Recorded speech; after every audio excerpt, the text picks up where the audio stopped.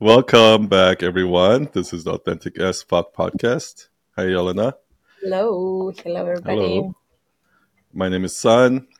I'm a storyteller and storytelling teacher.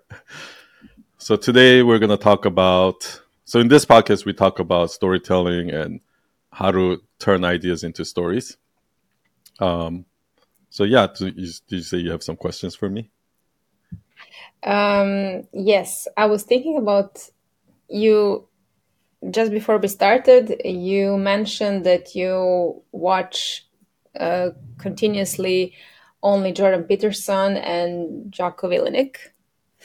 So Mhm.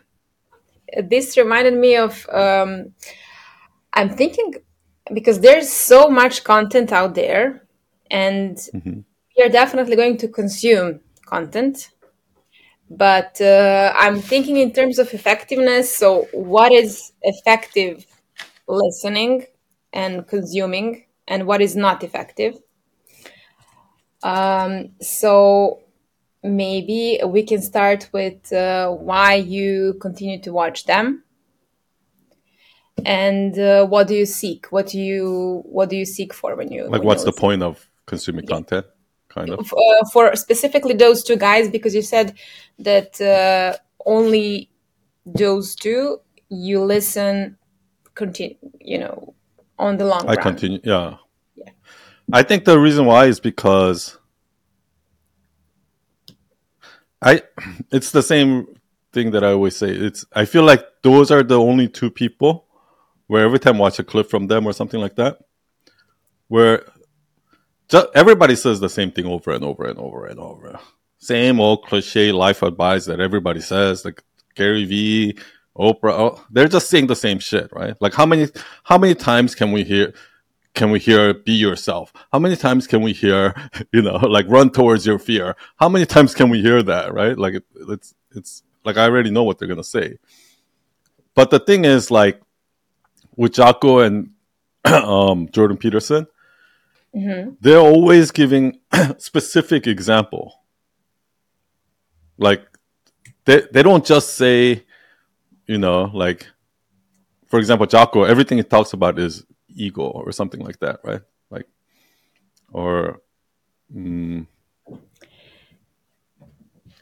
So do they but then use they'll yeah. examples that are anecdotal or examples that are, I don't know, like some science with No, science their back? examples are like from their own life, like things they've seen, or like a lot of times, like my favorite ones from Jordan Peterson are the ones where he said, "I had this one patient who was like this, and then he became like this," or you know what I mean? Hmm. Because then now I can like connect the dot between the thing, because like it's so important for me.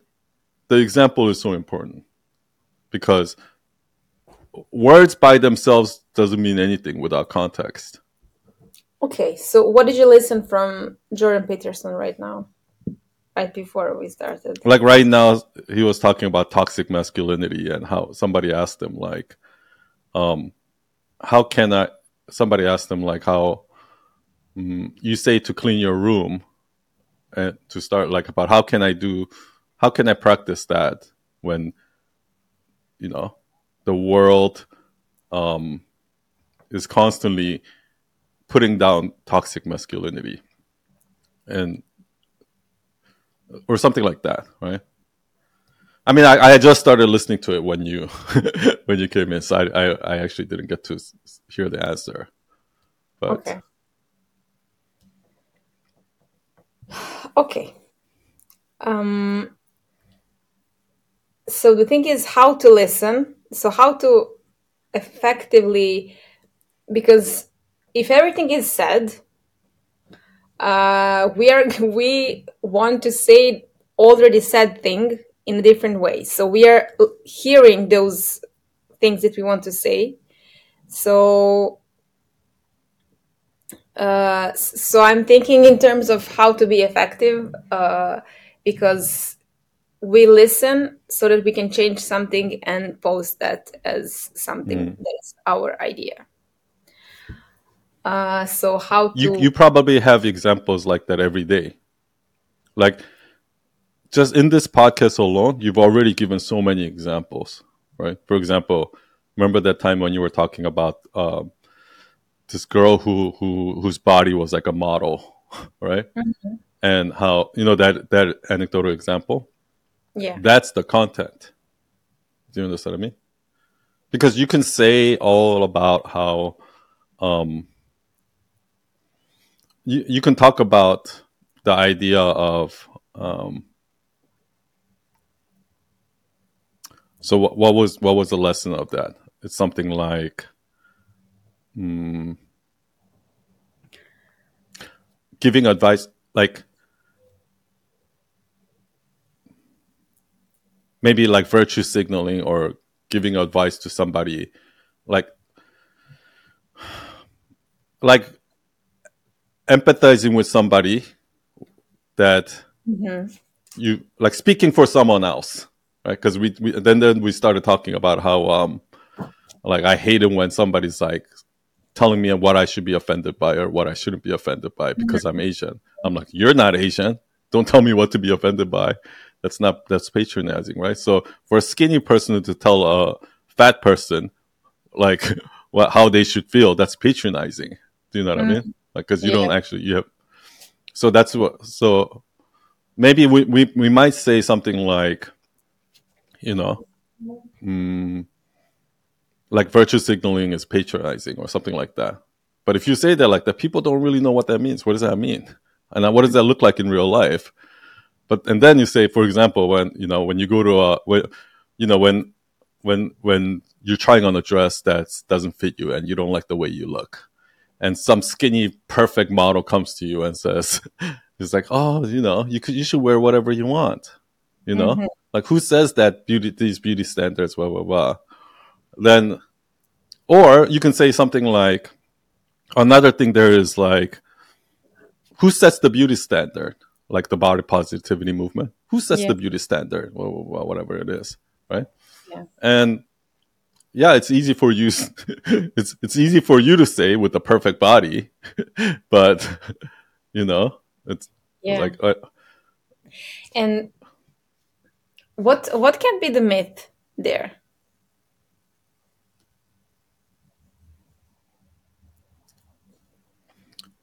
for me the myth is that, well, if you want to ask me, obviously there's a lot going on there, right? In every scenario, there's a lot going on. But what's the lesson that I want to extract from it and I want to talk about it, right? Yeah. And usually it's going to be something, I think, for me, I'm going to talk about something that I feel strongly about or I want to talk. There are certain things where you feel the need to say, you feel compelled to talk about, and then there are certain topics that you don't really care. So we should probably talk about the things that we're compelled to talk about, right? Hmm. And for me, in that one would be would have to do with virtue. Do you know what virtue signaling means? Yeah. Yeah. Would have to do virtue signaling. Like the thing that I feel strongly about right now. I think our lesson there was like giving advice from a privileged place is patronizing, something like that. Yeah, and and the reason why they do it is because it's virtue signaling. The myth is that I think, by saying, yeah, "Oh, you should wear whatever you want," is the yeah, kind thing to say, but the reality is it's not. You know, yeah. The thing is, it's when I kind think for about, her. It's called the reason why it's virtue signaling is because she says that because that's the right thing to say. hmm, Like I care about the environment, those kind of environmentalists. The reason why they say that is because it's the right thing to say, right? Or when yeah, somebody says like, "Oh, you don't care about these people, you don't care about these, innocent lives or blah blah," it's because it's the right thing to say. yeah. And But what if actually this person is doesn't have attempt to show how good they are, but actually they kind of cannot empathize with The something. the model. The good looking, yeah, the model Yeah. is having hard time to empathize with something that she doesn't relate to. It's not related to her, so it sounds fine, not a big issue because it's not her issue. But if we tackled something that maybe is problematic for her, maybe she's not satisfied with I don't know, her salary, and if we talk about money, then she would feel like she's, I don't know, insecure. Maybe if it's just, lack of capacity to relate to somebody that doesn't have a problem like you have. Yeah, I guess there's probably something about that too. Like, yeah. So we should But that's choose. why I don't think you should give a. That's why I don't believe that you should give advice to some. It comes down to this. Like everything that I say, not everything, but almost everything I say. There's two types of. I actually wanted to talk about this. There's two types of things that I said, what's something that you in the world that bothers you, and talk about that, right? Like what frustrates you, and talk about that. I think there's two ways to do this. One is, I personally have an experience. So, for example, I'm naturally a very passionate person, right? So when I'm telling just be passionate, put passion into it. That's actually patronizing, because I'm doing what that model is doing. Yeah. Because I haven't experienced what it feels like to not be passionate about something. Yeah. You know what I mean? So I actually shouldn't talk about that, because that frustration is coming out of being judgmental. Like, why are you like that? I'm not like that. Why are you like that? Right? It's a very judgmental thing. But then there's another type of frustration where I made the mistake of giving too many design options to clients, and then eventually I fixed it, right? And then now I see somebody else doing the same thing, and it's frustrating. But it's a frustration that comes out of empathy. Only if I'm trying to help this person, not judge them. Do you know what I mean? Okay. So we have option judging and option empathizing. And a lot of times I feel like when we feel frustrated about something what someone's doing, it's either it's frustrating for me because I'm judging them, or it's frustrating because I can empathize with them, and I wish they knew what I knew. Yeah. So, I mean, when I think about you and how much you emphasize, like putting, working hard, something like that. So you need to work hard. You need to. I don't know what you have, but if you want to do something, you will find time. So, do you see that as judgmental or as empathizing with other people? I see that as empathizing, because I used to be I'm actually one of the laziest person in the world.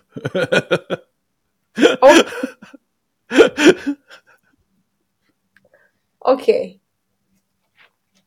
Okay, then it's me. So I picked that up as judgmental, personally. So, well, it can come off judgmental sometimes, but it depends on how I say it, right?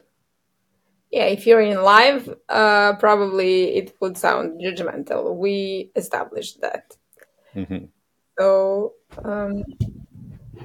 I don't think so, because I'll say something like this, like,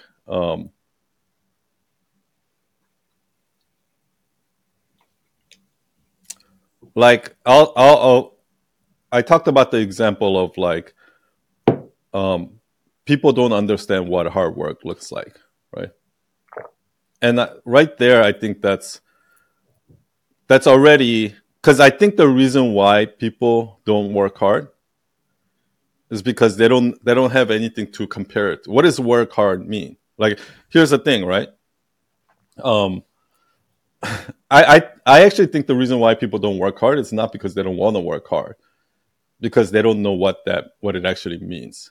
Meaning, you know, I had I have a friend, two friends, they're a couple, but I know them separately.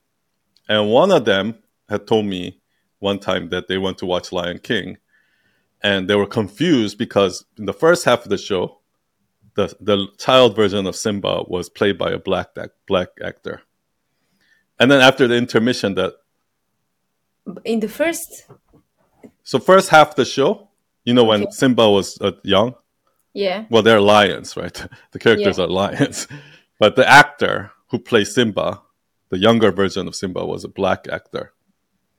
And then after the intermission, when it's supposed to be the grown-up Simba, the adult version of Simba, was played by a white actor.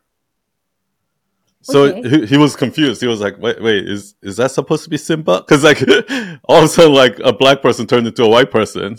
So he didn't realize that it's the same character, just grown up. Okay. So it took him a while to get that. Oh, that's actually Simba. Do you understand what I mean? Yeah, And he yeah. said, "Oh, it took me so long. Like it took me like 15 minutes to even realize that it was the same actor, right?"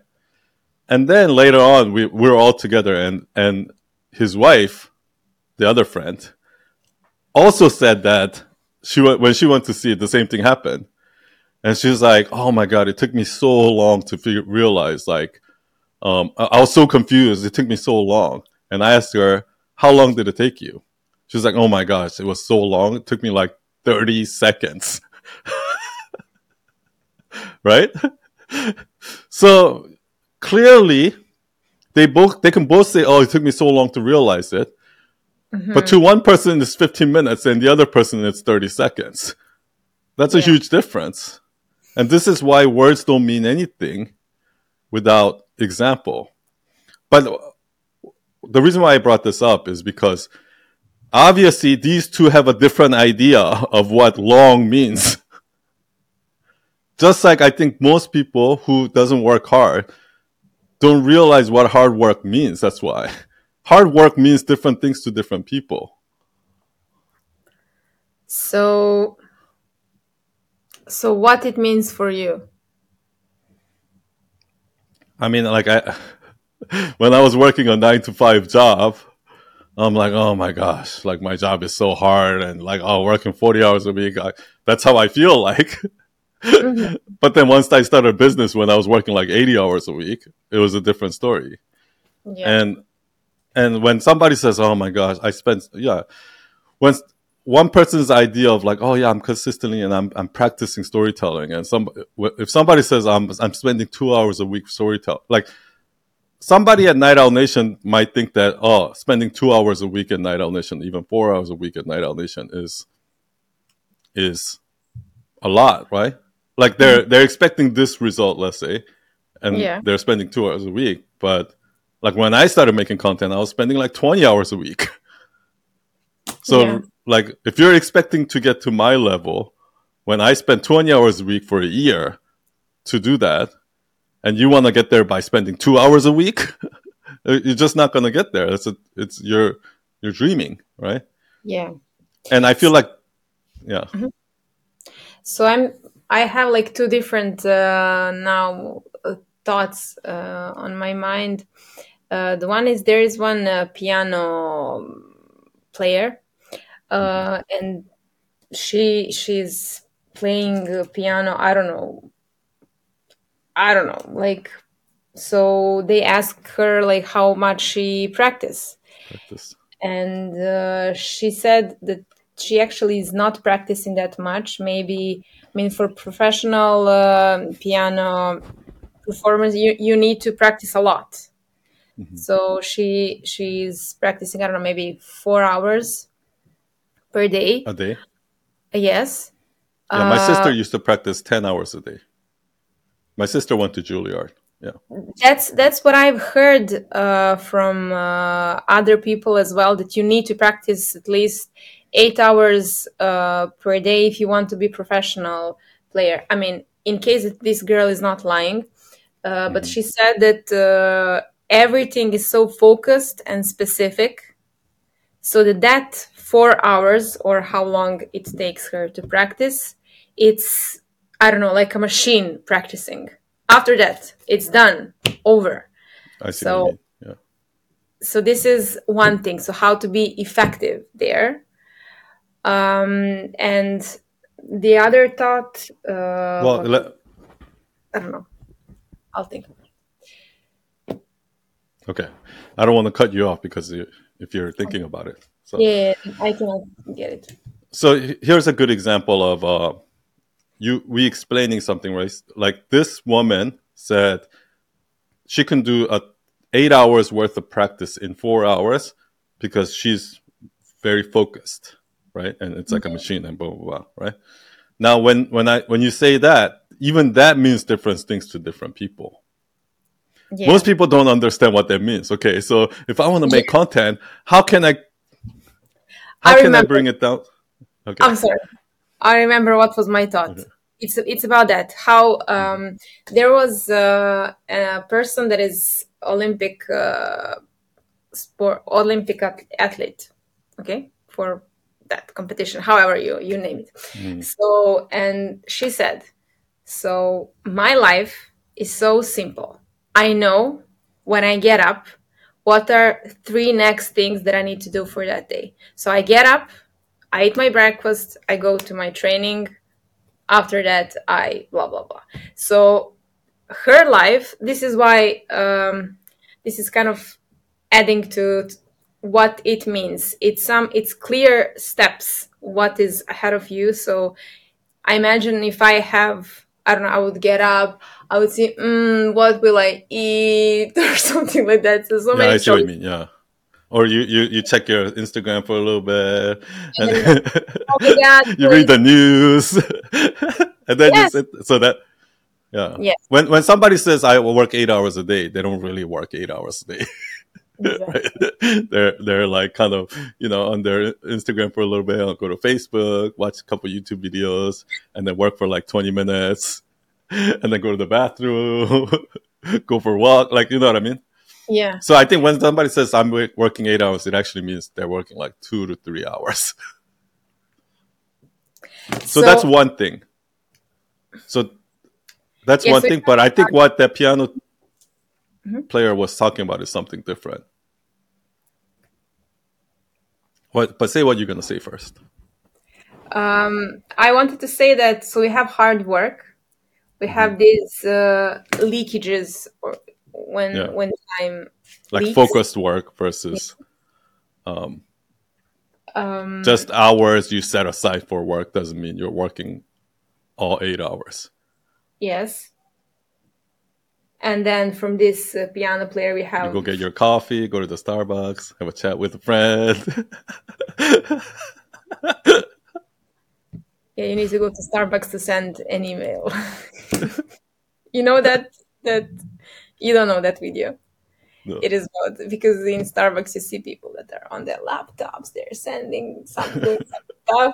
So this guy created a video like how to send an email. So first you get up, you take your laptop, you go to Starbucks, order coffee, and then see how to press send. Did you see the Family Guy joke where it's like two people? Because everybody at Starbucks who works at Starbucks are some creative, like they're all writers.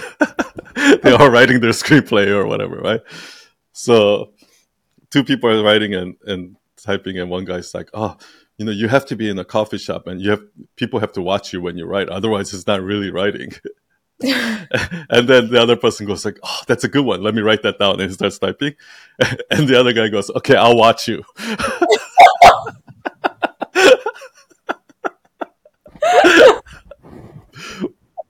There's some truth to that, though. I actually think that that's one of the reasons why office is like, I feel this when office is more productive, Hmm. because part of the reason why part of our motivation for like working or getting stuff done is like also being watched, right? Whether it's your boss or like whatever it is, other workers or whatever it is. And yeah, it's like same thing happened in our office. Like once we had more people, people became more productive. Like, There is the thing that I mean, this it's also because if you're in the office or in library, so you are everybody are there for one reason. So the setting is there prepared for one reason. When you are at home, you're like, oh, let me do this. Oh, I need to yeah, vacuum clean this or something. But yeah, then you lose your focus. You have so many distractors. And on the other hand, I don't know how you feel when you are in front of your computer and then somebody is watching you what you're going to do next. So I don't know if you feel comfortable, but in my case, if somebody is like standing there and I need to type something, I'm like, what if I make a mistake or so? I'm much more focused than or if I don't know, I guess in a open space office, so you have your monitor there, but from like side view yeah, people yeah. see if you are They on can see if YouTube. you're on Facebook. Yeah, so then you're censoring yourself and you have more Yeah, focus. what happens is, I think when when you're in an environment like that, you already know that, okay, I can't watch YouTube, I can't go on Facebook, I can't do these things Yeah, because people are going to judge me. So you already just throw that out the window. So once you throw all of that out the window, okay, what am I going to do? What am I going to sit here and do for the next 8 hours? Might as well work. So then you start working. And then once you start working, you get into it. yeah, And then once you get into it, it actually becomes fun. And you know what I mean? yeah, yeah. When I was preparing my master thesis in That's why philosophy, it's hard. even though I was living alone in my apartment, so I had like everything was there for me to do it. I couldn't do it, so every day I That's would how go. I feel at home, working at home. Oh my Every gosh. day I would go to the library, and at that time it was crowded because there it was exam time.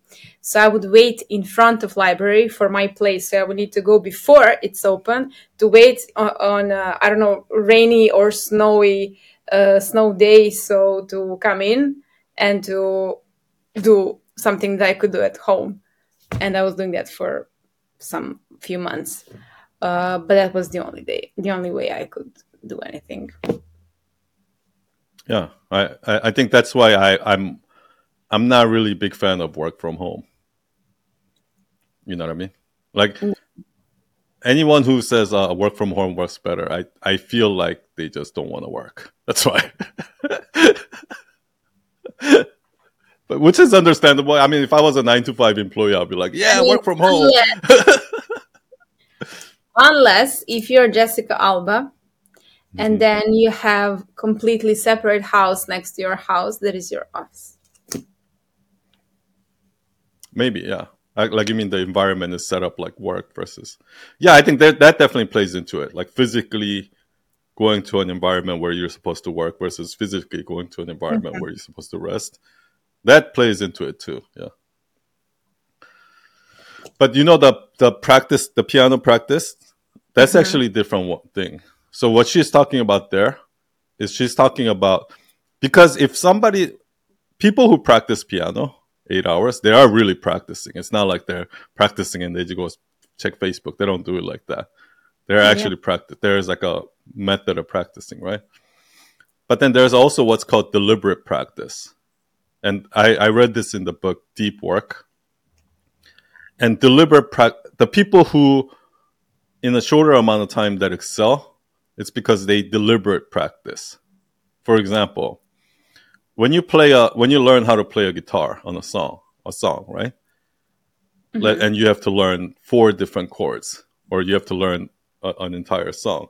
There are parts of that song that's easier, like you got it, and it's like, oh, it's good, right? So if you keep playing the same song over and over and over and over, that's a waste of time because those parts of the song you already got. You know what I mean? Yeah. Or sometimes, like when you're an athlete, you're playing sports, right? Or when you're playing video game or whatever it is, there are parts of that task where it's easy.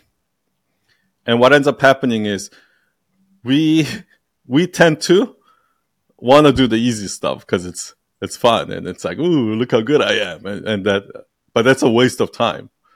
The people that are people who deliberate practice, like if for example, if you are really good at shooting layups or like dunking the ball, you're a basketball player. But if you're really bad at 3-pointers, shooting it from the far, they'll just practice 3-pointer. Or if you're playing the song and there's this one hard part, that's the part you hate the most, they'll just keep repeating that part over and over and over and over. The hardest part that you don't get, and that's called deliberate practice. So is it I mean, I guess some people are more into doing deliberate practice than others. So is it Well, personality? nobody wants to do it. No, I mean, nobody wants to do it, but yeah. it's what you should do. Most people don't do it. Most people don't do deliberate practice. They just they love doing the part that they like, and they don't want to avoid the parts that they don't.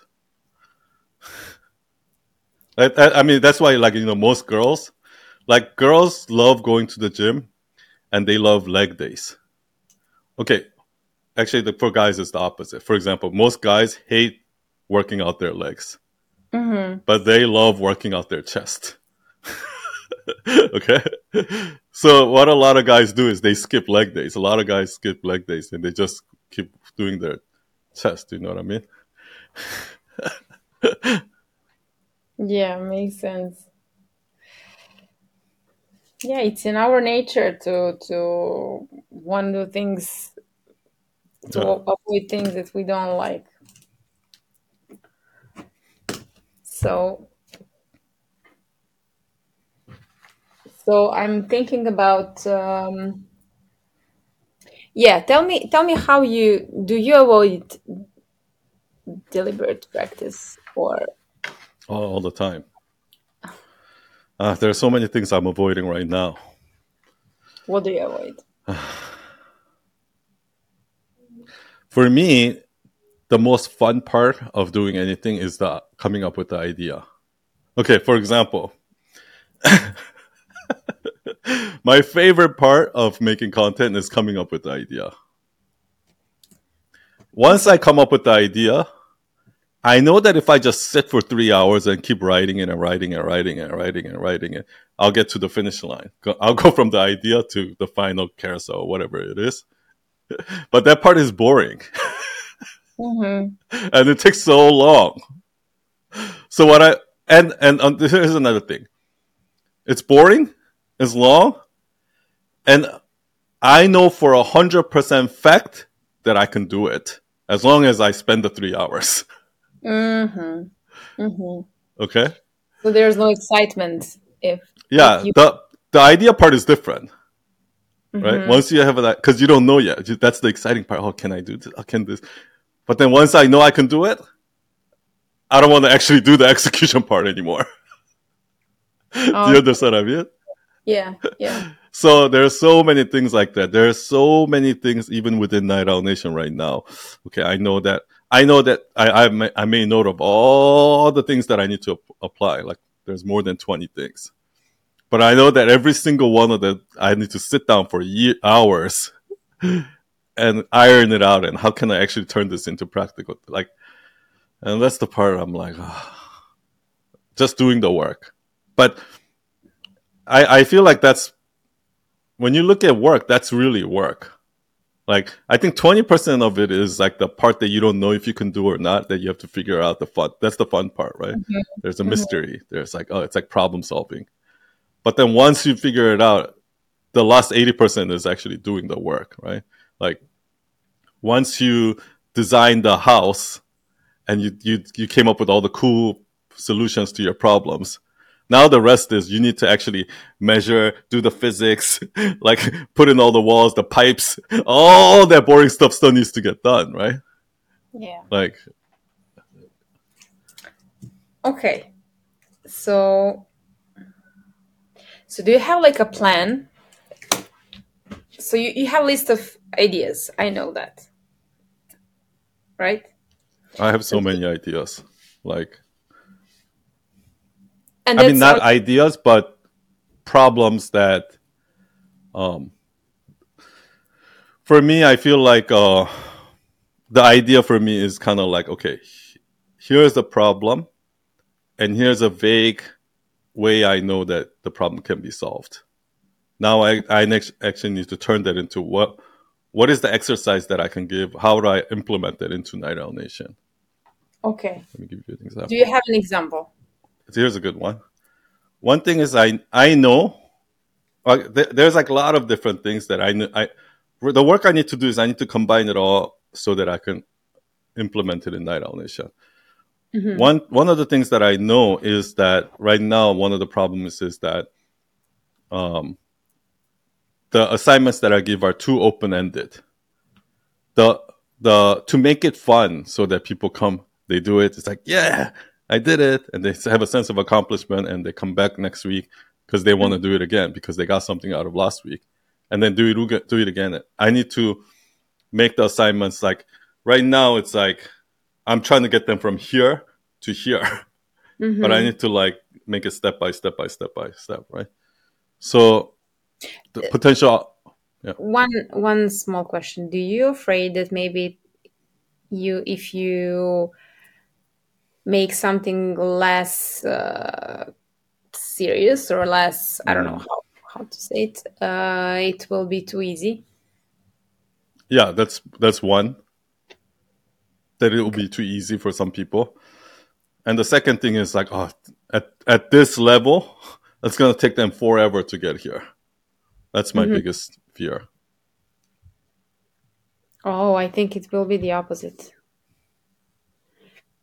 because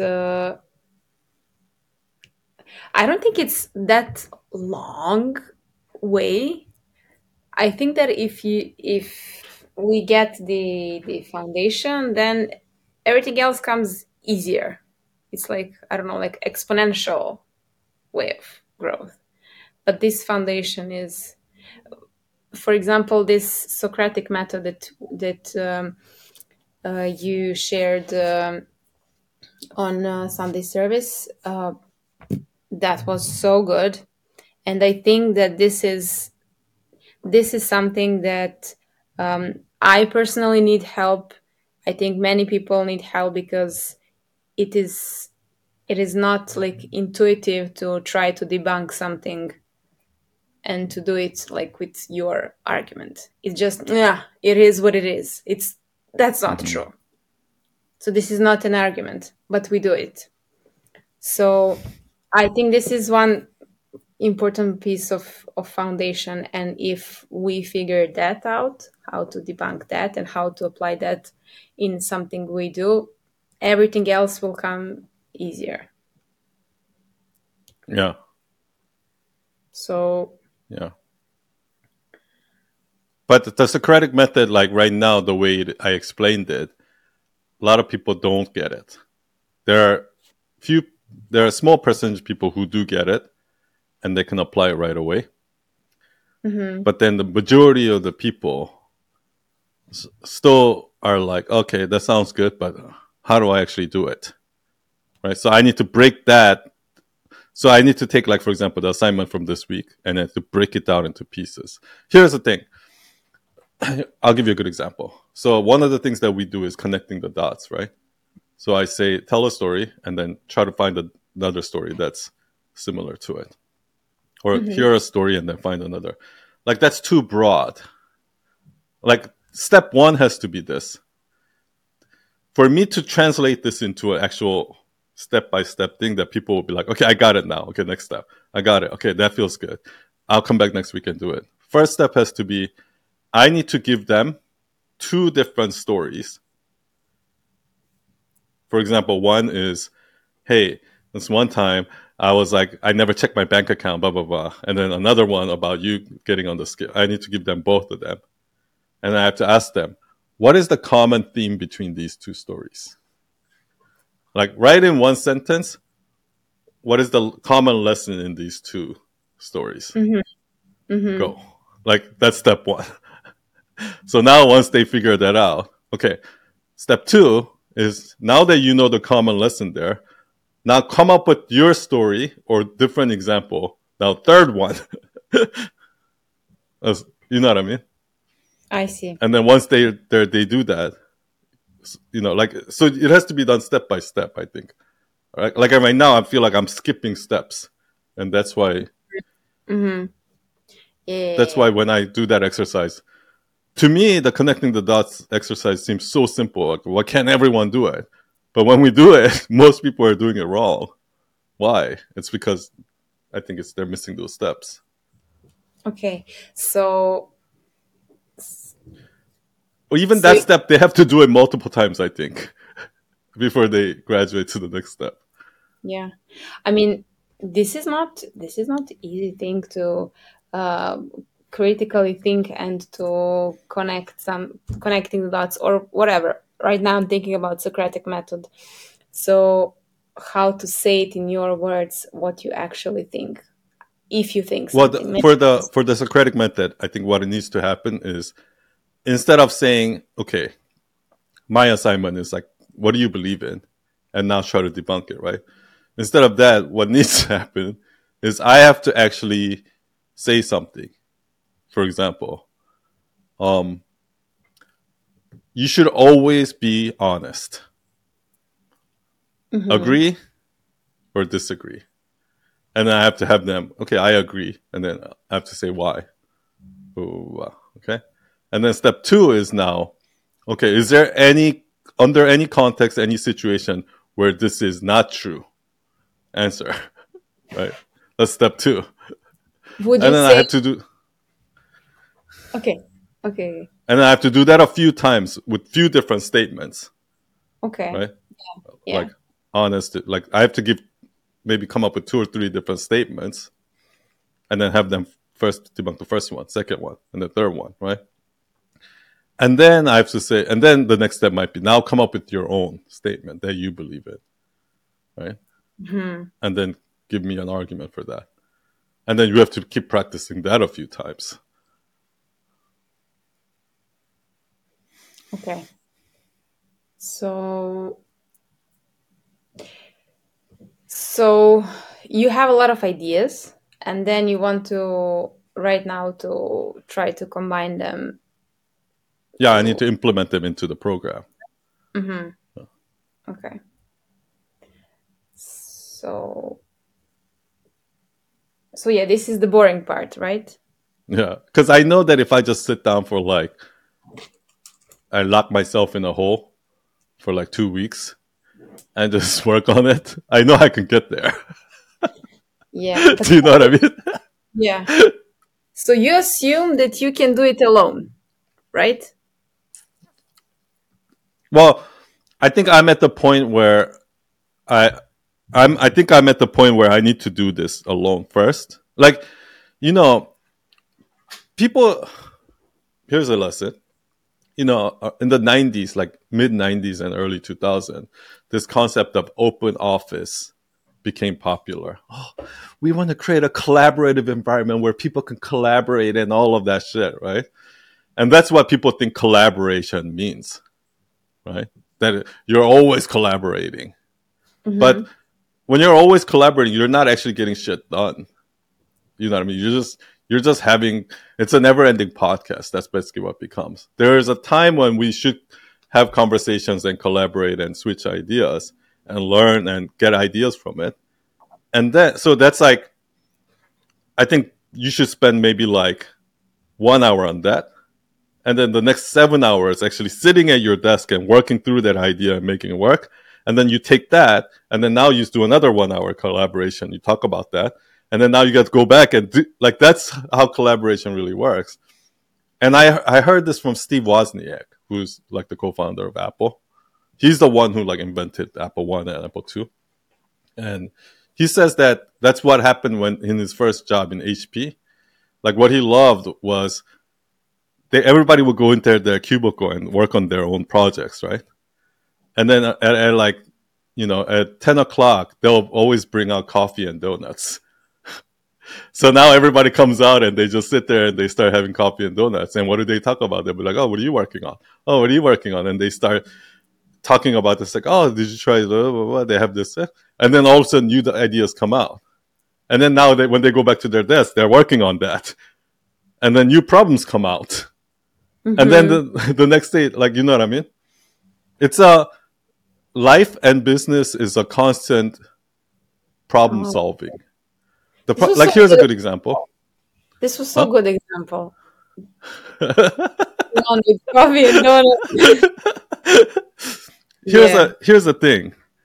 I think some people believe that it's all about collaborating and ideas. Some people think that it's all about just execution. But the truth is it's a little bit of both. And there's another example. Okay, your boyfriend, right? Mm-hmm. So I gave him a set of tasks to do. Okay, finish the portfolio and then send out 50 messages a day. Has he done that? Yeah. I think this is in the process. He finished his portfolio and he went to see my friend that was working as marketing researcher to help him find those places. So they kind of stuck there because they don't know exactly who to okay. Okay, you've proven my point. So what happens is when you're too much in the collaboration process. So right now, the thing is, I already gave him a set of tasks to do, right? Yeah. But then the next question is like, okay, who should I message? Who should I do? Like they're like, and you want to like find the perfect answer for that. So rather than just executing the rough idea first, what they're trying to do is they're trying to perfect the idea before they execute it. Mm-hmm. Do you understand what I mean? But there's no point doing that because life is constant problem solving. What you have to do is you have to come up with the idea first, a rough idea that doesn't work. It's like a very vague, I don't even know if this will work or not. And then you have to execute. And through execution, you learn. And then it comes new. Like, for example, I said, okay, just put together the portfolio, boom, boom, boom, and then send it out, right? Go and, okay, web designer or whatever designer, and just send out 50 every day. After a week, now you sent out, 300 messages, right? What have we learned? Oh, son, so far I sent out 300 messages and not a single person replied to me. Okay, Now there's a second problem, right? Okay, so what's going on here? Let's solve that. And then once you do that, now comes another problem. Okay, let's solve that. And business is a constant set of problem solving, execute it. What happened? Okay, now solve that. And it's a constant thing. Yeah. What most people do is they never start that execution. As soon as they hit that first problem, they're like, oh, it doesn't work, and they stop. Mm-hmm. But problems will, even today, I'm solving problems. But you will only run into problems when you're out there executing. And the less you actually execute, the less problems you're gonna have. The goal is to go out and seek problems. Mm-hmm. I think it's the same thing with Instagram. Like the goal is to seek problems. Okay. Yeah. And the only way you can find problems is if you go execute your dumb idea. Then you know where the exact problem is with that idea. And then you solve that and then you execute it again. So same thing, content, right? Instead of trying to come up with a plan, you start posting and you start posting every day for like 30 days and you're like, oh shit, my views are not going up at all. Okay, let's try to see what's going on, right? And then you solve that, and then you try again, and then it's like, oh, Yeah. So I think he was a little bit discouraged because my friend told him like, why would some hospital like I mean reply to you? You are like nobody, and why would they mhm. want your services? So and I think this is part of like Yeah, it's overanalyzing. It's yeah yeah, don't predict problems before you face them, because you yeah really don't know. That's why you kind of have to be a little bit dumb to be successful, because dumb people don't think about all that shit. Like those two teenagers that you met, right? They Mhm. were killing it with their social media, right? This is crazy. Yeah. So the question But is how. I don't see. I know exactly where he's coming from, and I'm like that too. So it's not like I'm sitting here judging him. Like I know how hard it is, you know. Yeah. So okay, so so in this case, you need to constantly remind yourself that you need to not think. So this is, I see this, I see that I'm thinking, and I need to stop because Yeah, things it's are one what. of those things that you have to be aware of, right? Like Mm, when you're getting triggered, right? When you know, like at that point now you have a choice to make. yeah, I know I'm doing this. I'm getting triggered. I know I'm falling into this step. Okay, I need to stop, take a breath for a while, and just like if I'm gonna tweet this. If I waited till my post on my Instagram, if I waited till I was 100% satisfied with my post before I post it, I would have zero posts. There's not a single post that I posted that I actually feel 100% satisfied with. yeah, yeah. We should learn to live with that. So okay. That's I why mean, deadlines are good. That's why 9 to 5 job is, because think about it, right? I guarantee you, if you went to university and there was no such thing as semester, no such thing as class, no such thing as grades, deadlines, if none of those things existed, and you were free for all to learn and explore, and as like you would have never graduated. The reason exactly, why you graduated and you actually did it is because they forced you into a boundary, and exactly. you know. I'm definitely that type, and I Oh, see me also. too. Yeah.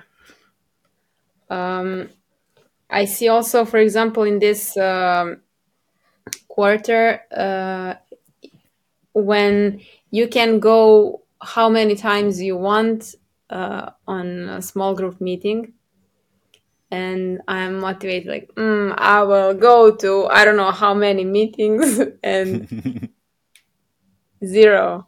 So, so because it's So not, more option is worse for you.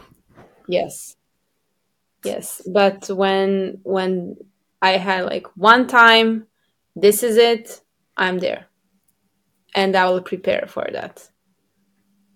So That's a I'm good point, because there's a lot of running groups here in Austin, and Gigi joined all of them.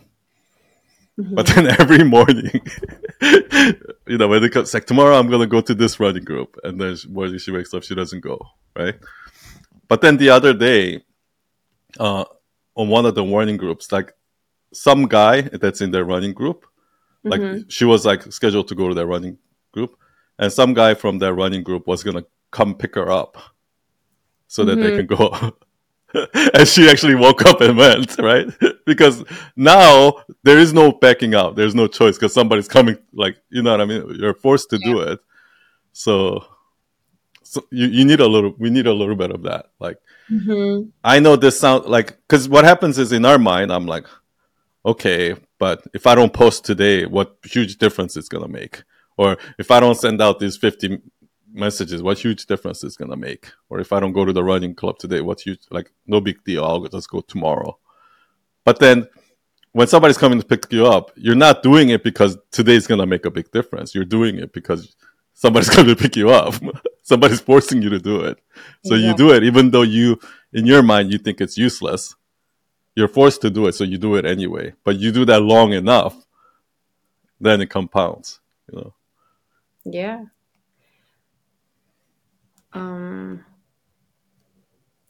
Definitely. When I think about many things, it's proven that it needs to have a little push, not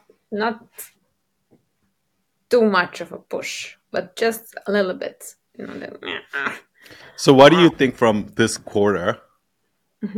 Like, what are some ideas you have that we should fix for next quarter? I was thinking about that today, and my, like, how I would do it is to have, again, open groups, but to have that you mandatory need that you can skip, I don't know how many, 2 meetings or 3 meetings, something like that. Oh, okay. You can choose, but you need to go at least to 1 meeting. What about you can choose, but there's one main group you belong to? Good. Do you know what I mean? Yeah. Like, everybody belongs to a group, Yeah. but you feel free to, Join be a other guest group. in other people's group. Yeah. know? But still, that attendance is not like mandatory, but to have you count as a group. You kind of want to achieve maximum attendance, or you can have a maximum 3 missed sessions. Otherwise, you are out for that quarter from that group. Yeah. Yeah, that's one of those things that I'm thinking about too. Like, how can I? And I think that You know that in schools, doing attendance grading doesn't work.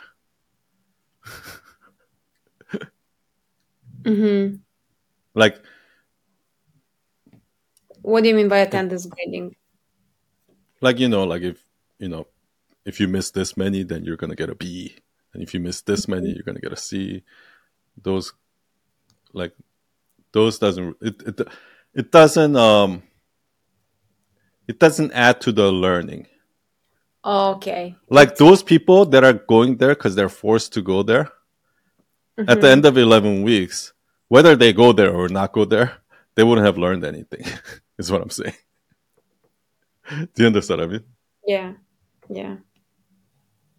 Like, if the goal is actually learning, I have to figure out a way for them to want to do it, not being forced to do it.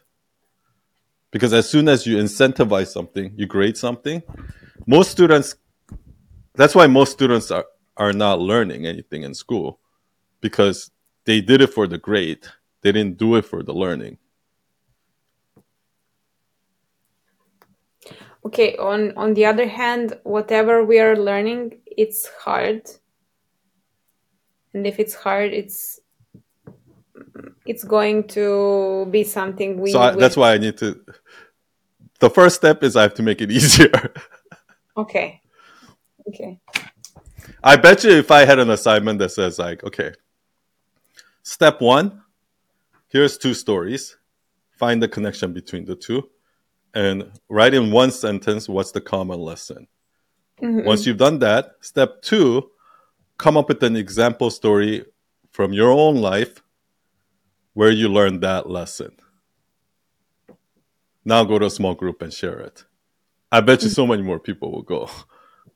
because they're gonna be like, "Oh, I figured it out. Oh, I got it. Oh, I have a story. Now I want to share it." So, but then, if I give them like some sort of vague, now try to come up with a story in your life and try to find another story in your life that connects the dots.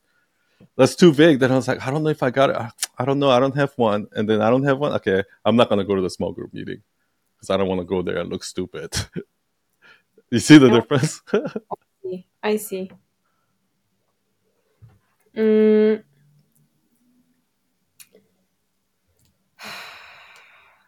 there was something really, I don't know, really powerful in last quarter when everybody needed to send their assignment in the group, and then um, they needed to reply their thoughts or to contradict that with or to give their example. So it was more structured. I think I think that's what it is. I think the structure still needs to be there. yes. Right now, it's just to open, do whatever you want, as much as you want, or as little as you want. You know what I mean? This quarter I did the list, so I'm feeling like a ghost. So, but I'm letting myself to be a ghost.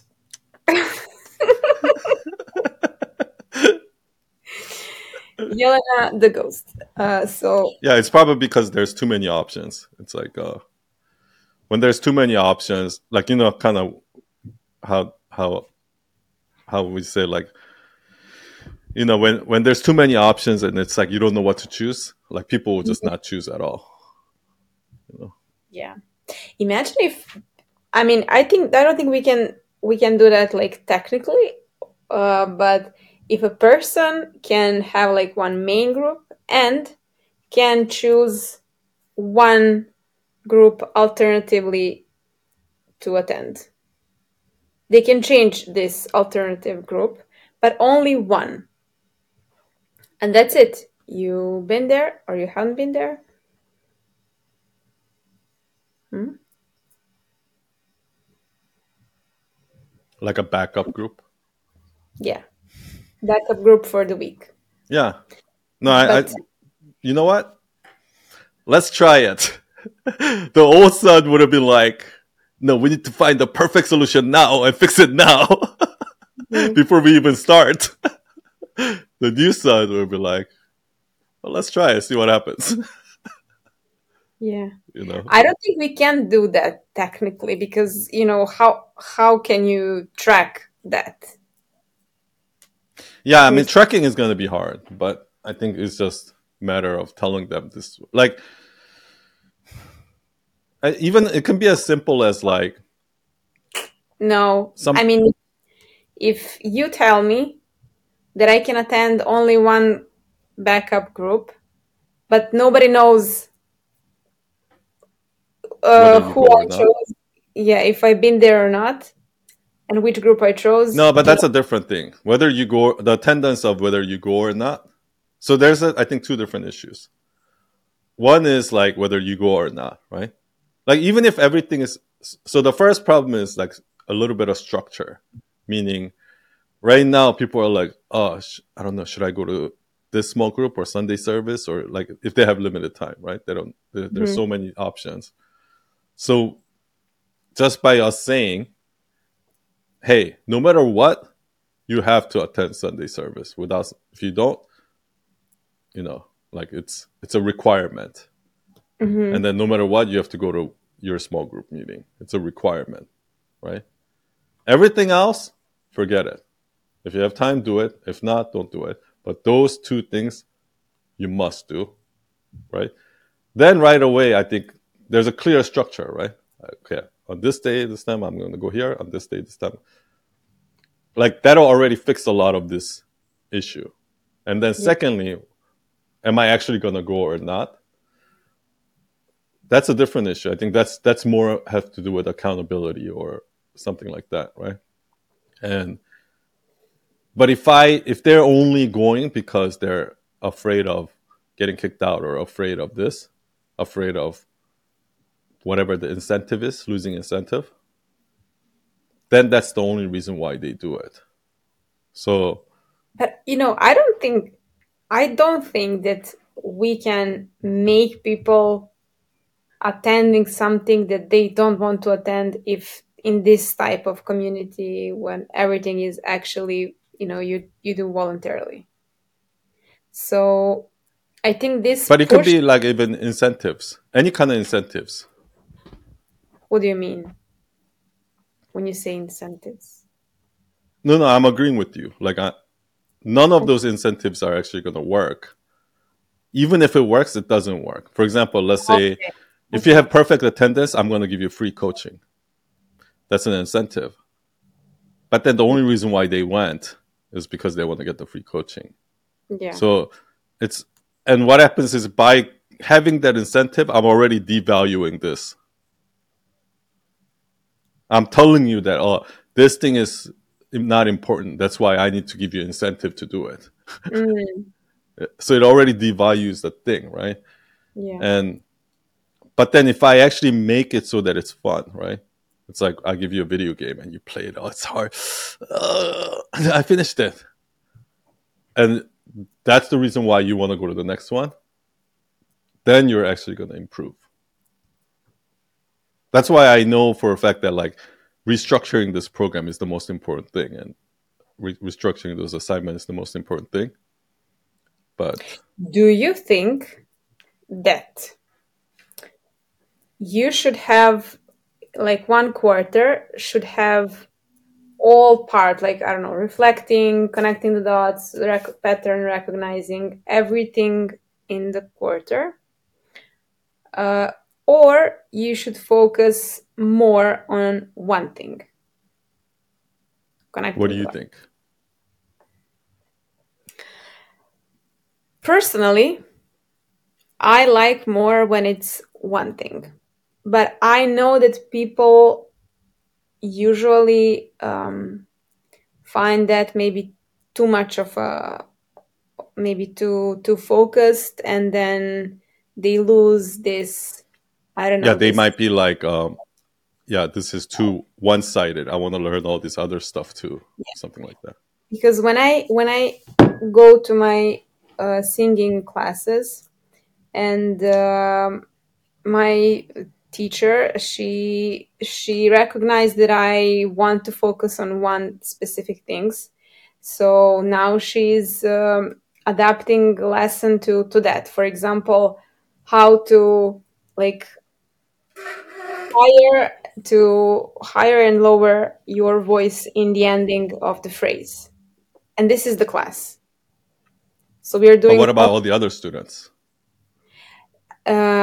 I think that majority wants to sing a song, you know. So you're bringing the whole class down. No. It's one-on-one class, but her other, Oh, it's a one-on-one. Okay. yeah, but her other Yeah, that's students. totally different. Yeah. So, Is there so any creative type of class that you go to that's a group class?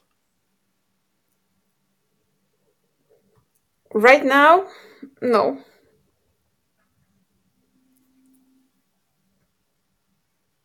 One of the things that I'm thinking about doing is separating the practice from the learning. You know how I'm right now, the program is designed so that you learn and then you practice. You learn, you practice, you learn, you practice, right? Mm-hmm. I almost want to separate the practice from the learn. When you say learning and practicing, is it, what do you mean when you say it's like So, one for thing? example, like connecting the dots is kind of a tool, right? But then, you still need to take that, and you like. I actually don't know. It's one of the things that I've been thinking about. Like, I was thinking about kind of like when you have a writer's workshop, right? Where writers get together and they have a writer's workshop where everybody presents their writing and they talk about it and things like that. What they're doing is every week they're writing. So imagine like every week everyone's just writing a story, and they're bringing it there, and then they're sharing it, and then people give feedback or whatever, and then next week you do it again. But there's no specific goal for that week. It's like every week you're just writing a story, right? And then what you're trying to do is you're trying to apply all of these things into the story. But some people might be able to only apply one thing. Some people might be able to apply many things. And some stories are going to be better. Some stories are going to be worse.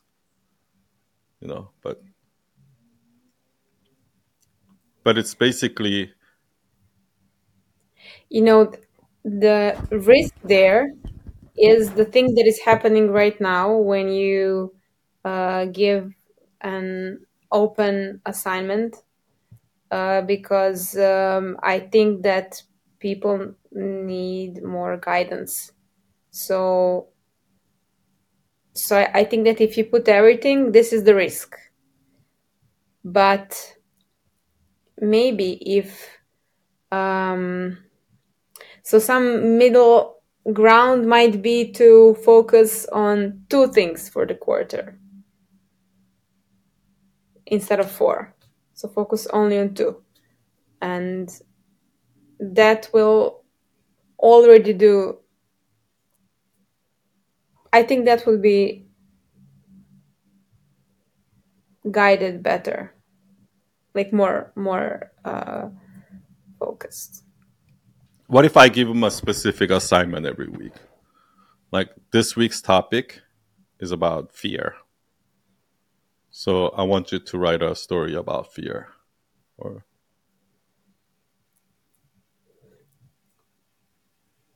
the fear topic, great.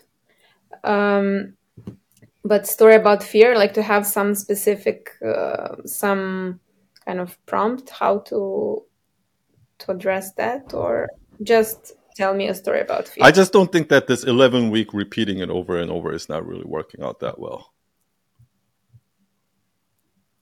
What do you think? What do you mean it's not working?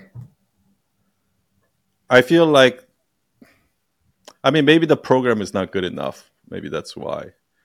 But there are a lot of people who goes through one quarter. Okay. And they're like, I don't need to go through another quarter because I already learned this. When they're actually not ready yet. They need to do it again. Yeah. They need to do it a few times. So, like, just look at these, like, just think about it, right? Like, remember Andy from the beginning, Kia, even like Nikki, like Ray from, like, even all the small group leaders from last quarter, right? Remember Arya? Like, there are people who are like really committed for one quarter, but then they stop showing up, right? It's maybe because they feel that we're just repeating same lessons. Like the people that I mentioned, actually, I feel like is the ones that need the most practice. Do you know what I mean? I mean, everybody, me included, we need the most practice. So I think, I don't know what might be the reason. Sometimes I don't know what is the reason, but I think there is a point that maybe subconsciously a quarter is you feel like you finished something, and this is the essence. So I don't know. I mean, for leaders, I think they know the core, but still they didn't continue, some of them.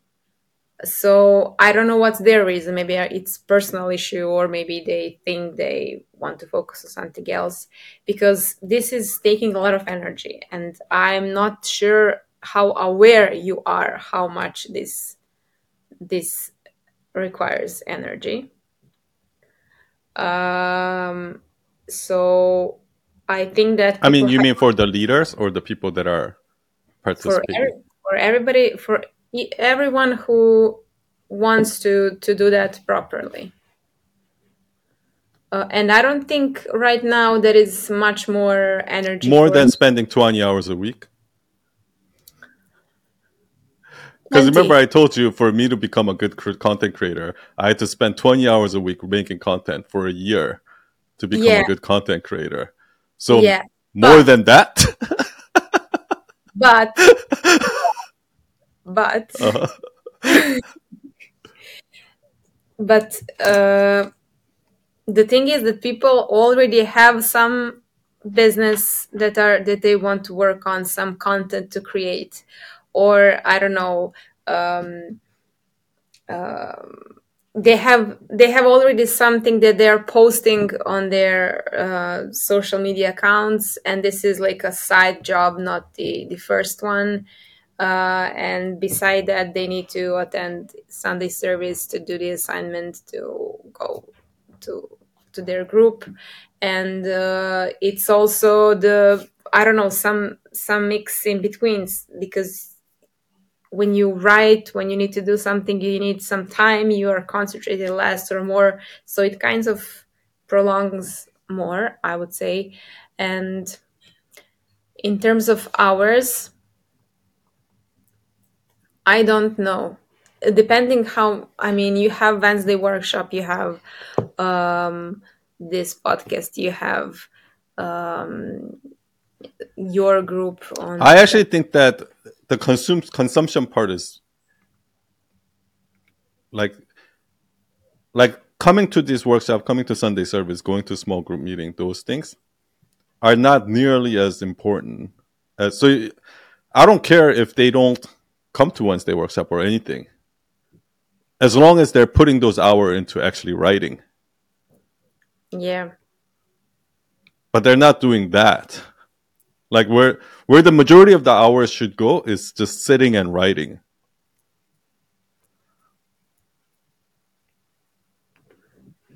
So definitely, I Wouldn't you think agree? I agree. The thing is, Let me um, ask you, how many hours do you spend a week sitting and writing?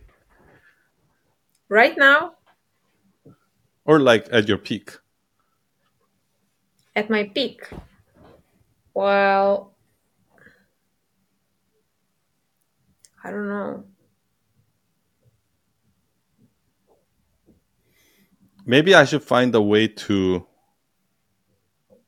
do it so that they can use that spend to write something for their content.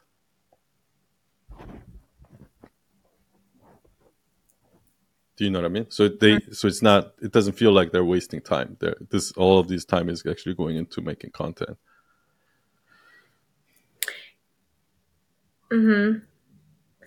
Um, I don't know how much time I'm thinking now, because many times I listen something and then I have my notebook and I write something. It's usually an idea or something that I think about that, or if I'm listening to something, I pause it and I think, what I think about it. So it's more of a thing in a day, but it is not focused. It is not something that I kind of finish. It's just out there and in my notes, and I never get back. So it's unproductive in terms of effectiveness. It's because you're And spending more time consuming than creating. true. I think the real learning happens in writing and editing, Yeah. not learning.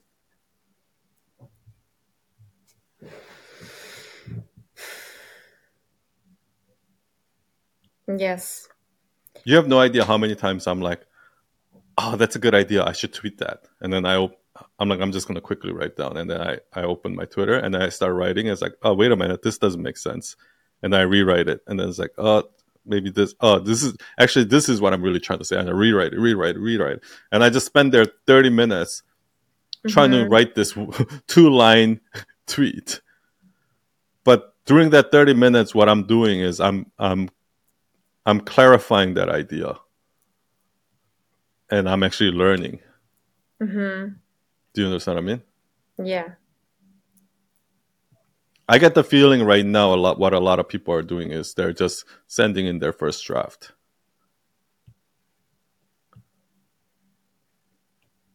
They're posting their first draft. Yeah. Rather than after that, like whatever that they wrote and they posted, if they just sat there and they rewrote that whole thing again and again and again and again and again, they'll actually learn more from that. Mm-hmm.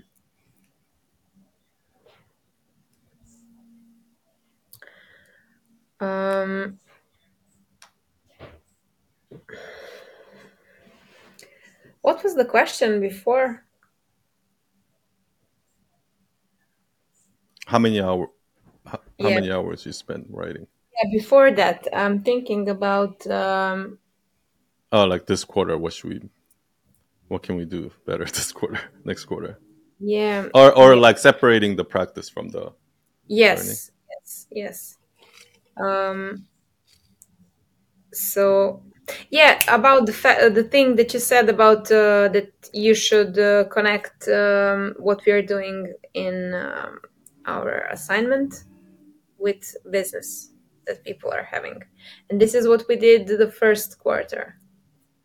So the point was actually to have a clear goal in social media.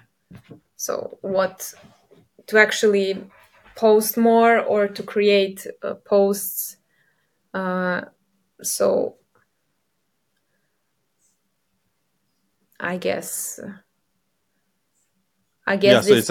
it's more like a writer's workshop but content creators workshop. So Yeah, the reason why you come and you practice is because so that you can use it for content. yeah, Do you know what I mean? yeah. And I think in first quarter it was clear that this is the reason, but after that I don't know what was the reason why you separated that, because people are there for they're coming to Because grow the they don't know how to tie that to their business. Like I can talk about connect the dots, but they don't know how to turn that into actual content related to their business. Mhm. I'm That's feeling why like, I'm thinking like every you know, week. mhm. Yeah. Go ahead. I'm thinking about when you're in school you have different subjects, and in this it looks like we have different subjects and we are trying to squeeze everything in 1 hour lecture and assignment. And actually there are multiple subjects, because from writing something to creating a post and posting it, it's so much things there from. What if I Okay. said Mhm. um what if I said create a mailing list and your goal is to send out one email a week at least. Then then whatever you write is what you send.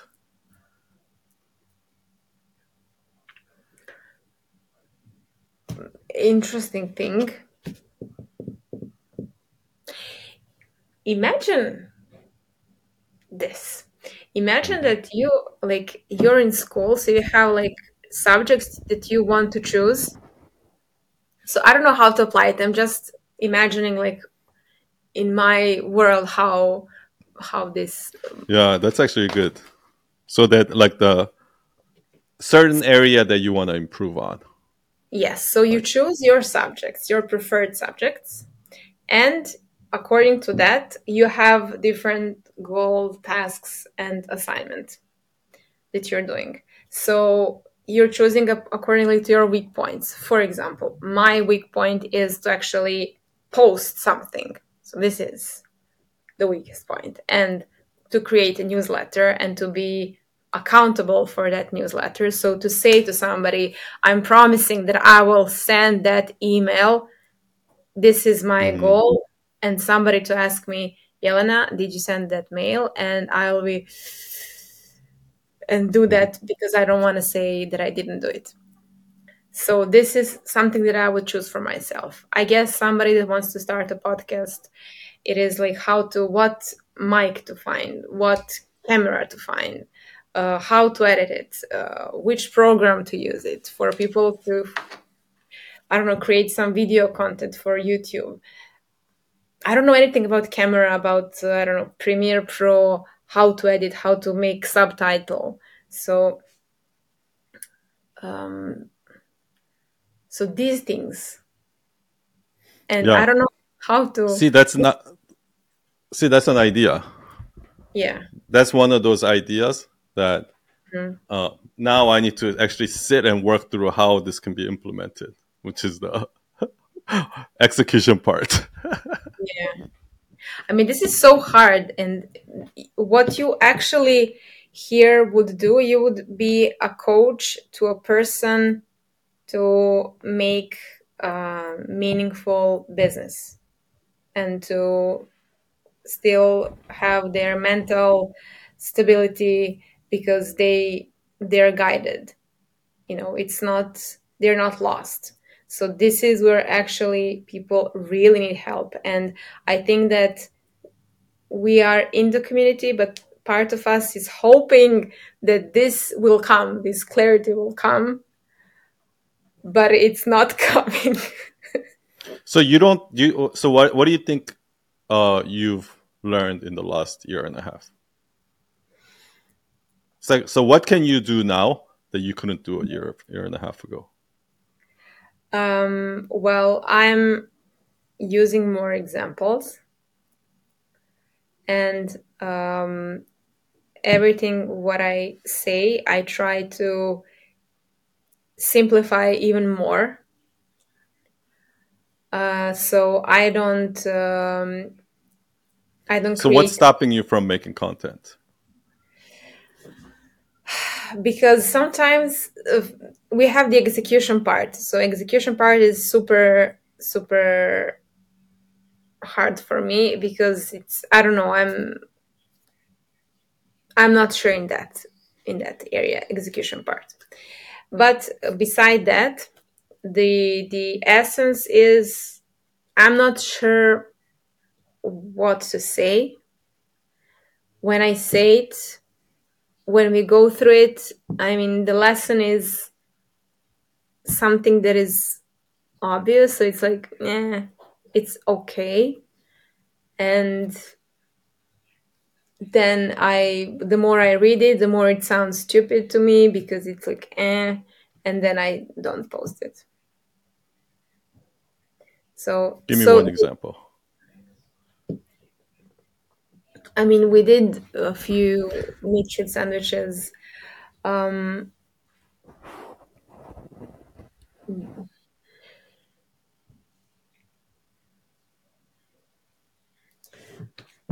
don't know, maybe I can find it. I mean, is there an actual one that you actually tried to make? Like not one of the ones we did, but one that you actually try to make and I'm gonna post it, and then you decided not to post it. Like, do you Well, actually go ahead and create the post, or do you not even do that? Start that because it's like, this idea sucks. I create like lines, like 10 lines, and then Okay. write each line. And this is where I usually stop. So when I kind of make it. But the thing is, you need to go to the next step, which is actually put that into the carousel. I don't know. And then you need to actually take the carousel and post it. Yeah. And here's the reason why. When you write something with the intention of I need to post this no matter what, like tomorrow morning, no matter what, I have to post this. Versus, this is just a hobby I'm gonna write to see where it goes. Yeah. The outcome is gonna be completely different. Yeah. And there's, for example, this is one idea that I had and I wrote down. So this is why we always think about negative things. And I had an example that if, for example, I do 9 tasks correctly, and with one task I struggle, and I do that for an hour and I cannot do it. 3 months later, I will not remember these 9 tasks that I did well, and I will remember only this task that I didn't do because of the fact that something is not finished, and this is more stuck in my brain. And this is how our brain works, because our brain needs to keep us alive, and this is important for survival, and it's not important if everything is fine. So so then I was thinking about like a seesaw, and you have like the weight of this 10% is heavier than this 90%. So if this is not going to resolve itself, you need to notice it, and to notice that this is happening for them to slowly put things in balance. And to do that What's the consciously. lesson? So the lesson, I think, is that this is obviously is going to happen. It's normal to happen. The thing is, if you want to think less negatively, you need to be conscious when you start thinking negatively, so to slowly put things in perspective. This means to notice that this is only 10%. This is not so negative things. You're talking about we shouldn't try to remember the negative things. We shouldn't try to put more weight on the negative things. Yeah, we will remember more negative things by nature Like of traumatic events. Yeah. Everything that is kind of that is evoking some negative emotions. We are going to remember that more. The thing is, if we are prone then, because people, when they think negatively, when they feel something, some unpleasant emotion, and then they think around that, and then they kind of, I don't know, they swim in the ocean of negativity because they kind of go one over the other, and they don't notice So they're stuck there and they're constantly thinking and about that thing. the thing is that unpleasant emotions are normal to feel and to think negatively. But if you want to think less negatively, you need to notice when this is happening, when things are not in balance and you're more focused in this 10% than in something that is 90% good. And then to slowly put things in a good perspective, like, hey, you're alive, things are good, 90% of things are fine, this is 10%. So this needs to come consciously, like with intention. Oh, I see what you mean. So can you give me an example from your own life? Something you used to do it the wrong way, and like how you would do it now that you know this lesson.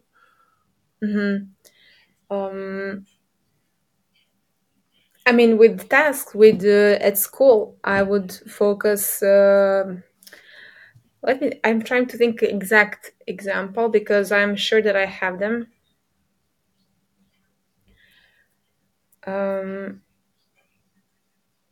Yeah, I have. I'm with some clients. I record our sessions, so I have audio recordings. And sometimes when I need to talk with my supervisor, I listen to the audio. And I mean, the You whole see all the things you did wrong. Yes, so I'm listening, and I'm listening from the ear of my supervisor. I mean, imaginative supervisor. My supervisor is, gentle, and she's really patient. But I am trying to listen to the sound of my voice. Did I say that, like, was I attuned with what my client was saying? And then, oh, why did I say that? And the more I think about that, when I think that I need to share part of that tape with my supervisor, like, oh, no, this is terrible. Like, I am terrible psychotherapist. This is awful. So they're like, okay, fine. So one thing that I did was to listen again and to try to imagine that this is my colleague that is there. It's not me, it's my colleague. And it was totally like, this is like a fine conversation. Okay, here and there we see something, but overall, this is good. So I needed to do that consciously. Give me one other example. Because in that example, I feel like it's less about, because you're basically saying you can listen to your recording and look for all the things you did wrong, or you can listen to that thing and look at all the things that you did right. Right? You can do it both ways. But I just feel like the reason why you did this is because like you have somebody else's in your voice, in your ears. Yeah. Like what is this person gonna say? Right? Yeah. So it's like it's more about the perspective of how you look at it, which I think is a great lesson. But I actually think that's a better carousel for you to create. Let me write that down. And the reason why is because it's a real life. Like I always say, the best lessons, the best content is going to be the things that you've actually learned in real life. Do you understand what I mean? Okay. So what happens see is I don't see right now?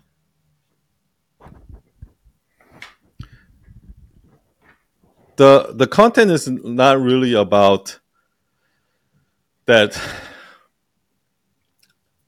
we tend to remember. Okay, if you want to teach a lesson that we tend to remember negative emotions more than positive ones, that's not really the advice. There's no really lesson there.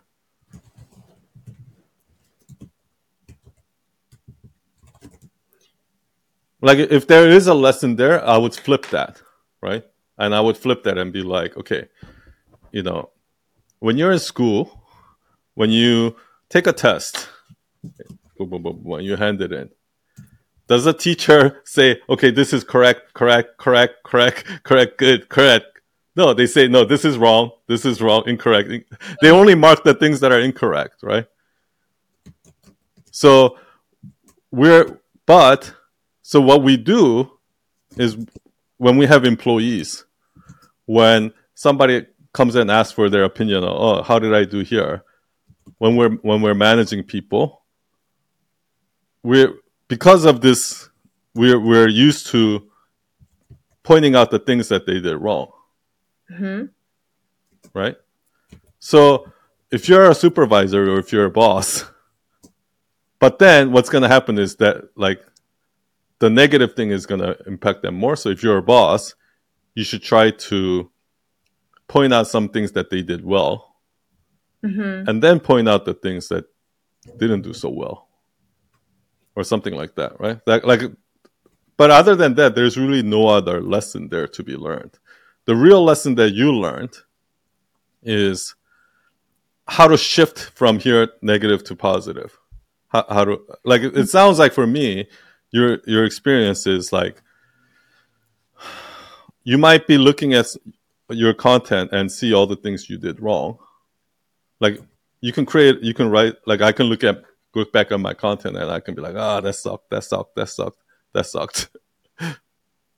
But I can also look at but I'm not really looking at any of the positive things. I'm only looking at the negative things. Right? Yeah. So one way you can change that is by, you know,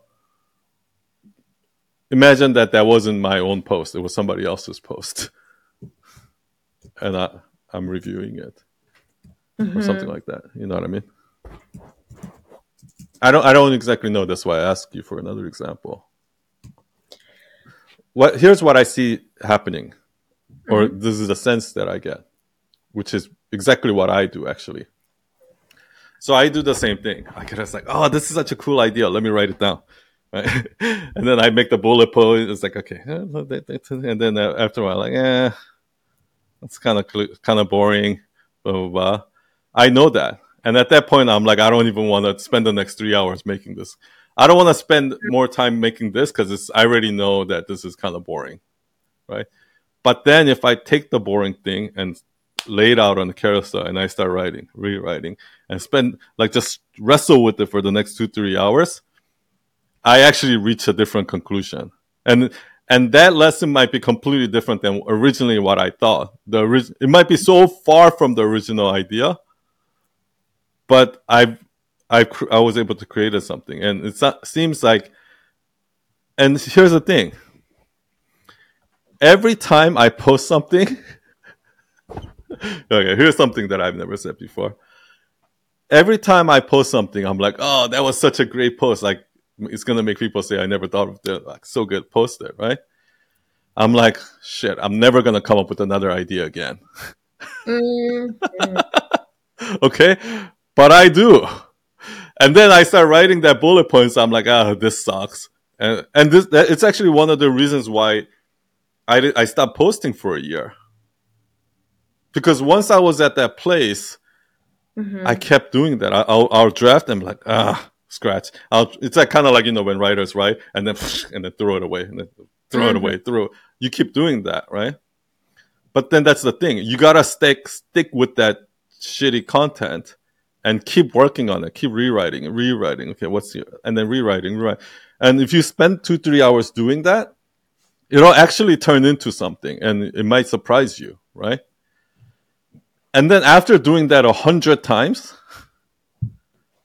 now, even when that bullet points suck, and I think it's so boring and cliche, I have faith that if I keep writing it, that it'll get somewhere.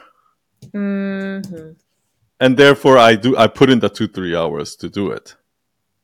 So you have enough of a good experience in your past that you do it long enough. Yeah. This is how a lot of people feel about content, and like comedians say that. Comedians say that once they came up with a 30-minute of jokes or an hour of jokes, and they spent 2 years creating this show, and they did the 1 hour special, right? They said that right after that, they're like, I'm never going to be able to come up with another joke again. I use it all up. All my ideas are out there now. I use it all up. No more, right? Yeah. But then somehow they spend the next 2 years and they get there again. And then they're like, oh, no, I'm done. I'm exhausted now. Like that. Everything has been squeezed out of my brain. But then they can come up with it again and again and again. And you do that long enough, the feeling doesn't go away. When I write that bullet points, I'm like, oh my gosh, I'm a one-hit wonder. I'm all my prime is done. I have no more left in me. But then, so I still feel that fear. But then once I actually I just go through it and I keep rewriting it again. And lo and behold, it happens again. And then boom, again, boom, boom. And you do that long enough, that fear doesn't go away. But like in the back of your mind that if you keep working on it, it'll go somewhere. So you do it anyway. And then it does. And then it proves that it will. And then you do it again and again and again.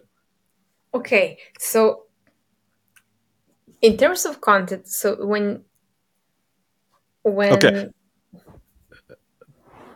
There's one more thing I didn't say. Okay. I'll remember what I want.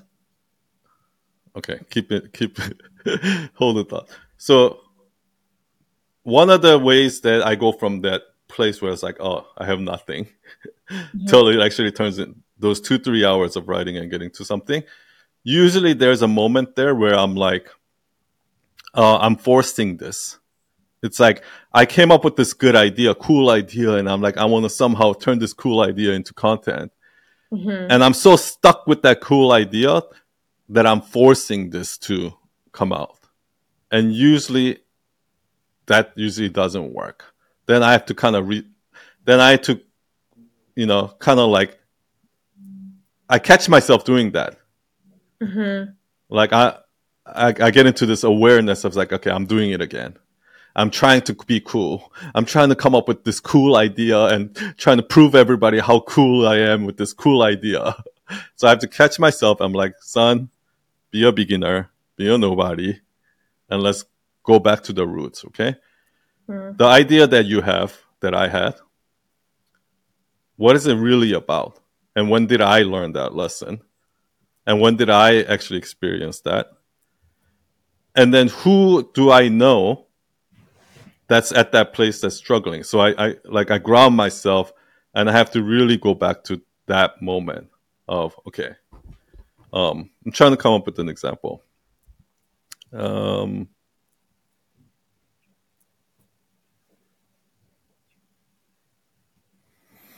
Yeah, I guess I can't think of one right now, but like the multi-passionate one, right? So I'm like, oh shit, like Leonardo da Vinci, oh, so cool. Like, okay, I think there's something there. And then I have to think about, okay, when did I struggle with this? What is a real lesson here? Yes, that's a cool concept, but what is the real lesson here? And the real lesson is like, I'm like, oh shit, I know how to design, I know how to code, I know how to write, I know how to make photos, I know how to make videos, I know how to edit videos, I know how to do all of those things. And I want the whole world to know how talented I am in all these, that I know all of these things, right? I want the whole world to know that, I'm passionate about yoga. I'm also passionate about meditation, but storytelling, also photography and traveling. And I know about food a lot, and I know all of these passions. And that's like, I want to show off to the world, how, like, what do you call it? Like how all the spectrum of how how diverse I am in my knowledge. And it's that selfish ego that's going like, I need to have multiple niches, or I need to combine all of this into one. And like that, it's the moment where I take myself to, right? And that's why every time like a client hire me for a website, I'm like, oh, I can do your social media, and I can do your video, and oh, I can do the sales page better than for you. I can do your sales video, like when they don't care, right? And so like I bring myself to that place. And then I'm like, okay, I think there are a lot of people I know that are in that place right now. So now I think about, okay, what can I say if they're making this mistake? What can I say to get them here, right? If I'm making this mistake, what can I say to get them there? Yeah. So it's what I'm saying about. Usually, I start the idea, and the content is about the idea, which means I'm focused so much on the idea and the content. And then at somewhere in the process, I have to switch my brain, and I say, okay, it's not about the content. It's not about the idea. It's about who it's for. What do they need to hear? And then once you shift that, so that's why I say, stop focusing on the content and start focusing on the audience. Because the content will come out completely differently. And it's counterintuitive, but when you start focusing on the audience, the content actually becomes better. But when you're focused on the content, what you're doing is you're focusing on yourself. Like whenever I'm focusing on an idea, I'm focusing on, oh, look how cool I am. Look how many ideas I have. Look how, I'm such a smart thinker. That's what I'm focused on. And content, when I do that, content always comes out bad. But then if I flip that and I say, what do they need to hear? What can I say to get them to change their mind from here to here? Then automatically something good comes out. Okay. So the thing is, when I think about carousels, Um, should every carousel be mid-short sandwich? No, not all my carousels are myth truth sandwich, but I think when you practice myth truth, you gotta. I would say you gotta, like I said, you have to learn the rules before you learn how to break them. Okay, And I think so myth truth sandwich is a good way to practice how to think. okay, so but tell me, for the sake of my curiosity, what Mhm. other type of content carousels can be if it's not mid-short sandwich? Um, like, why don't you look at my feet? Like, most of them are not myth truth sandwich. Really? Yeah, like this one is not myth truth sandwich.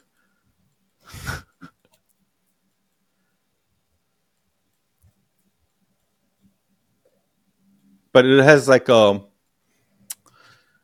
hint of myth truth sandwich, right? But it's not in the myth truth sandwich format. Okay, it's Like not the this mid. one's not myth truth sandwich.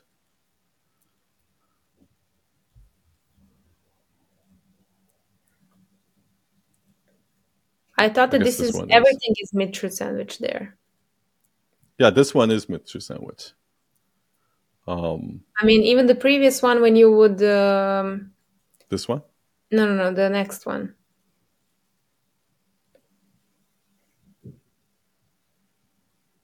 I mean, it's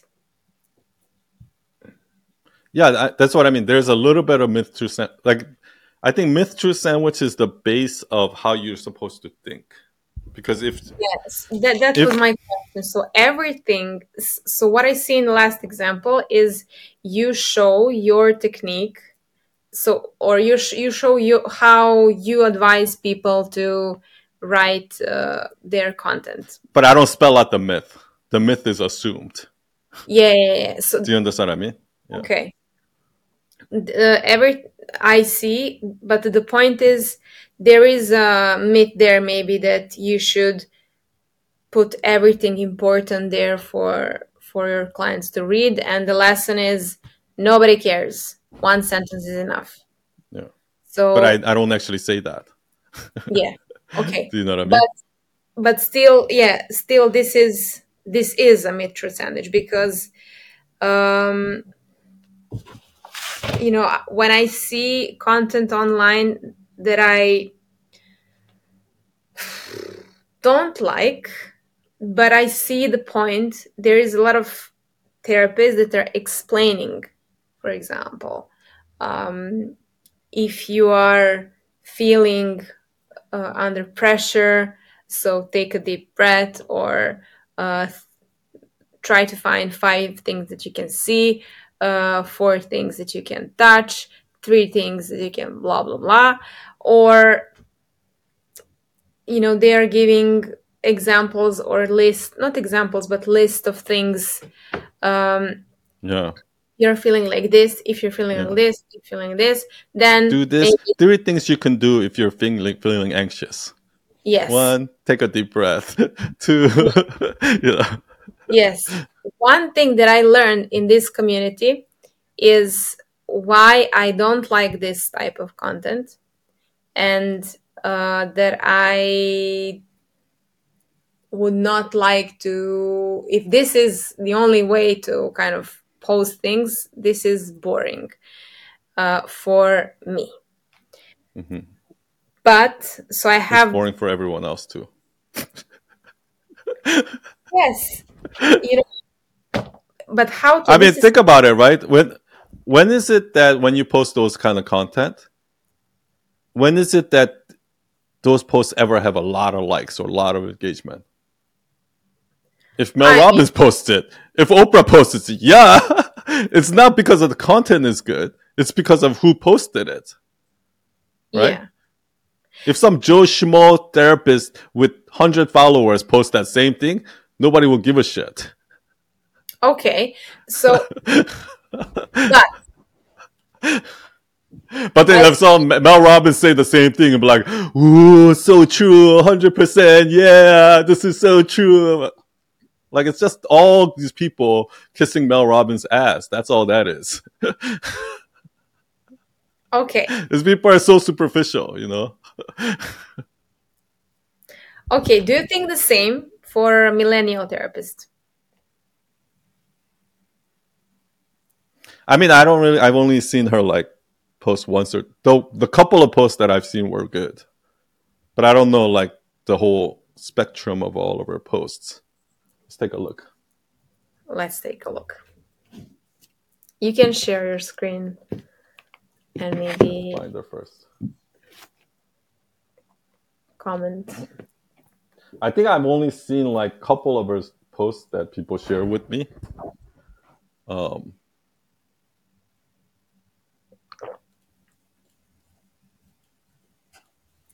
Just to know that I'm seeing. Okay.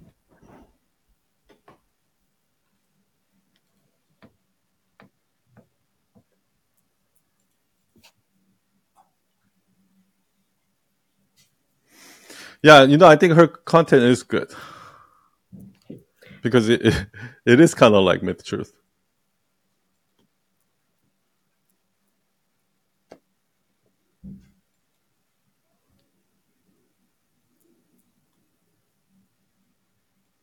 I bet you like her writing is also part of it. How she writes. So what do you see when you watch this? Like her, I guess her writing is kind of like almost like tweet style, right? Mm-hmm.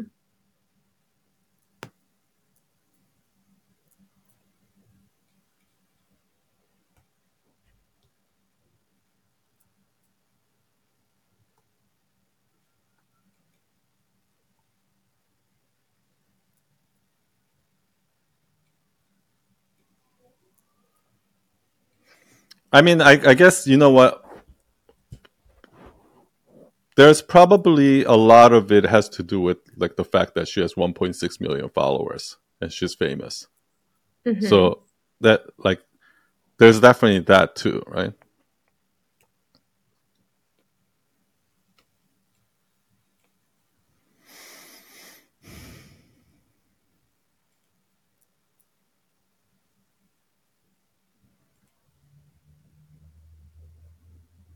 Let's take a look.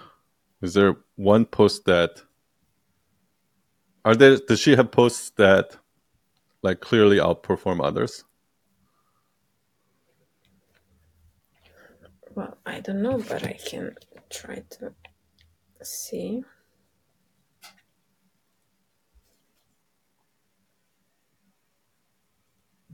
Doesn't show how many likes, huh?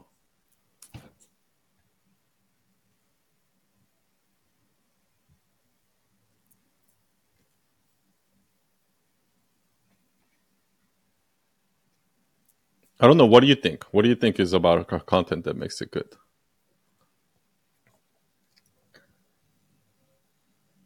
Um, I mean, to me, it sounds like the same old Jay Shetty bullshit. Like, do you know what I mean? Like I have no idea what like some inspirational stuff that okay that makes you feel good. I guess. yeah, I don't know if I mean it doesn't hold my attention. There are lists some when it's a quote or hard truth. I like her hard truth because it's it's usually some statement that hit some place well. So she has this Also, kind but of. also just because I don't resonate, just because I don't think it's like anything special doesn't mean other like So I'm okay, not most people, right? You have to understand. Like yeah, I have no idea why people love Jay Shetty, but they do. So okay, I know. So what I wanted actually for you to look at is what type of oh, content look at this this. one, 115. You know when a friend asks you.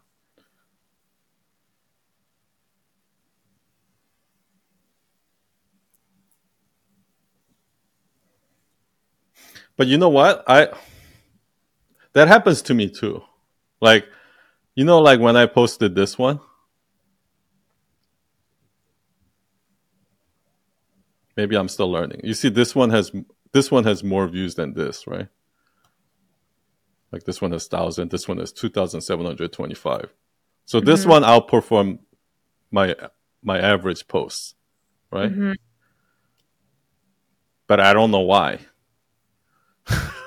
Like, I don't think it's that cool, right? It's just, I think it has to do with how it's worded.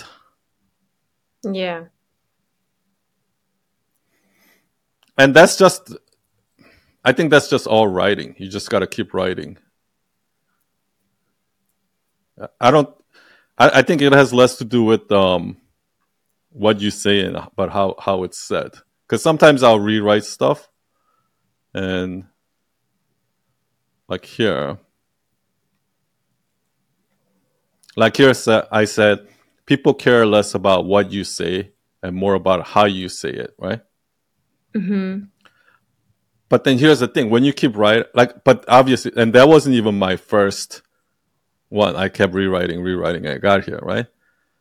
And then I think somebody said something else, and they reminded me, like, it's not about what you said; it's about what they heard. So that's a different way of saying the same thing. Do you understand what I mean? Yeah. Yeah. But I mean that. If only I knew. If only I knew the secret to what people love and what they don't love. Okay. Yeah. What I actually wanted to ask is what But do you really care? I care Who to ask cares? this question. Just is this Okay, a I'll mid? answer you first. Is this is why I wanted you to look at millennial therapists. So is this a mid-truth sandwich, or it's a lesson, like group of lessons, or so Like her content, it doesn't look like most of her content is mid-truth sandwich. it doesn't look what it looks like.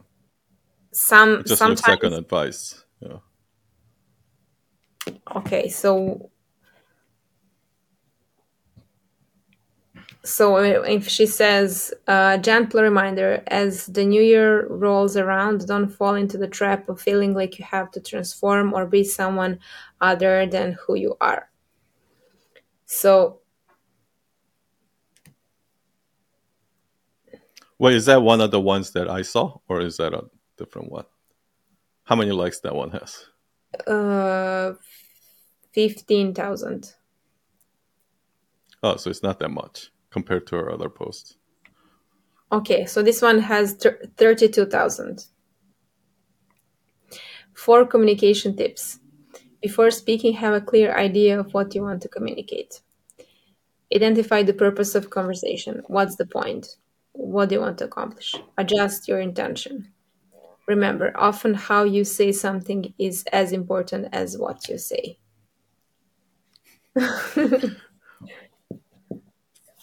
So, No, to me, it's not a myth truth.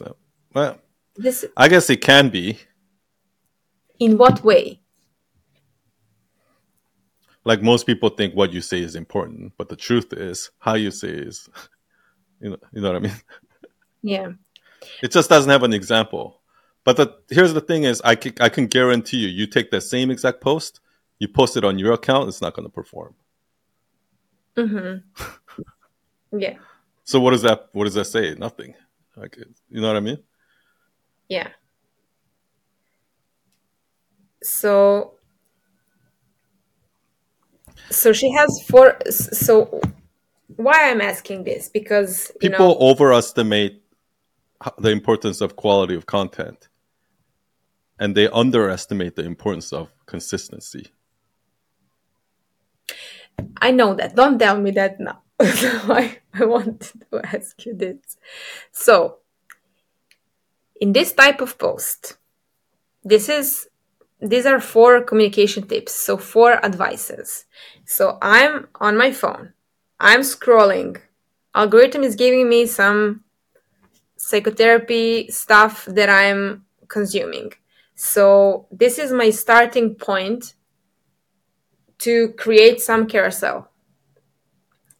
My question is, so this from 4 communication tips, these are group of advices. Is this is a lesson, right? Or how would you name this? Because if I can use something as to trigger my example, this is my starting point. I don't know if I'm making sense, but we are creating content from something that we see or think about. So what is this type of content? Say that again. What is like this if you want to turn that into a myth carousel? Yeah, what is this type of content? How can I, for example, turn some advice that I see that I agree with into myth truth sandwich, or into... Or what is that type of content? Are you saying? Because if you want to do what she's doing, just create a Twitter account and just tweet every day. That's basically what she's doing. Is she's tweeting on Instagram. That's what she's doing. Mm-hmm. Right? So, which is a starting point of my content too.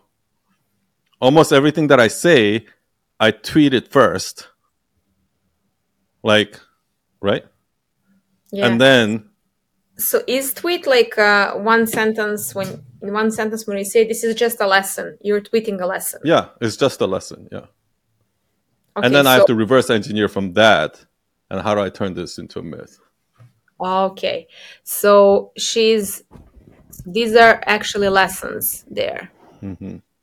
Okay. This is my question in the first place. So, because it's easier, I think. Like often how you say something is not as important as, or is more important than what you say. I think something like that she said, right? So, like a lot of people focus on what they should say, right? And like the importance of, like explaining in words. Like people put so much focus on being very specific. What I have to do is like this. I'm going to tell you how I would write that into a myth truth sandwich, and then my thought process behind it. People put so much focus on including all the information when they communicate. But here, now I'm going to tell you a story. Like, this is not a carousel, but I'm just talking it through, right?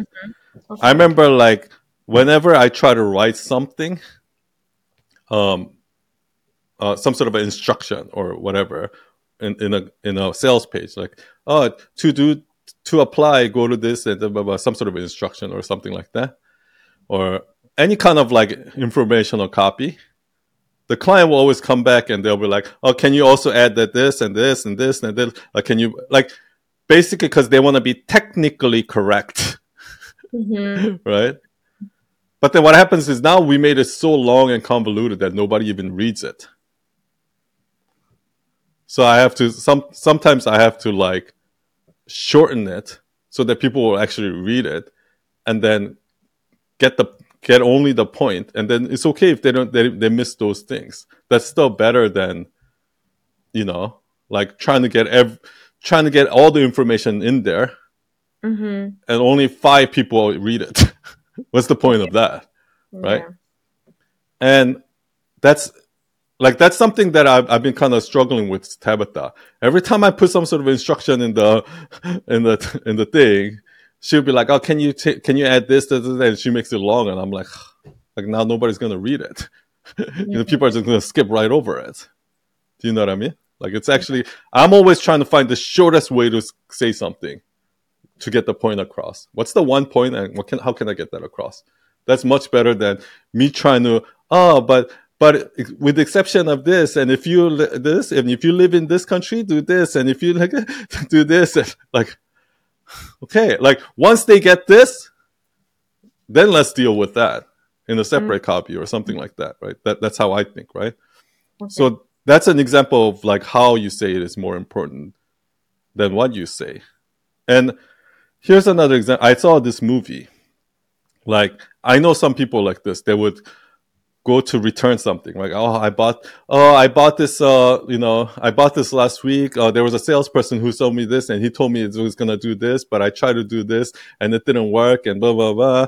And then I want to return it. And then like now the person asks a question and I have to go back and forth and back and forth and back and forth and like made this huge thing out of like, so it took like 15 minutes to get this done when it could have been done in like 30 seconds. Right.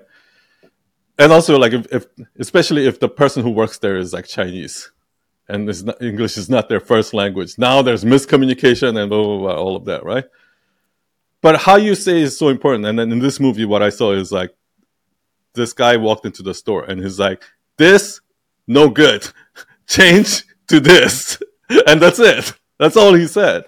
And they understood it, right? Like, it's like, so I would give an example like that, like of a bad example of why saying too much is not good.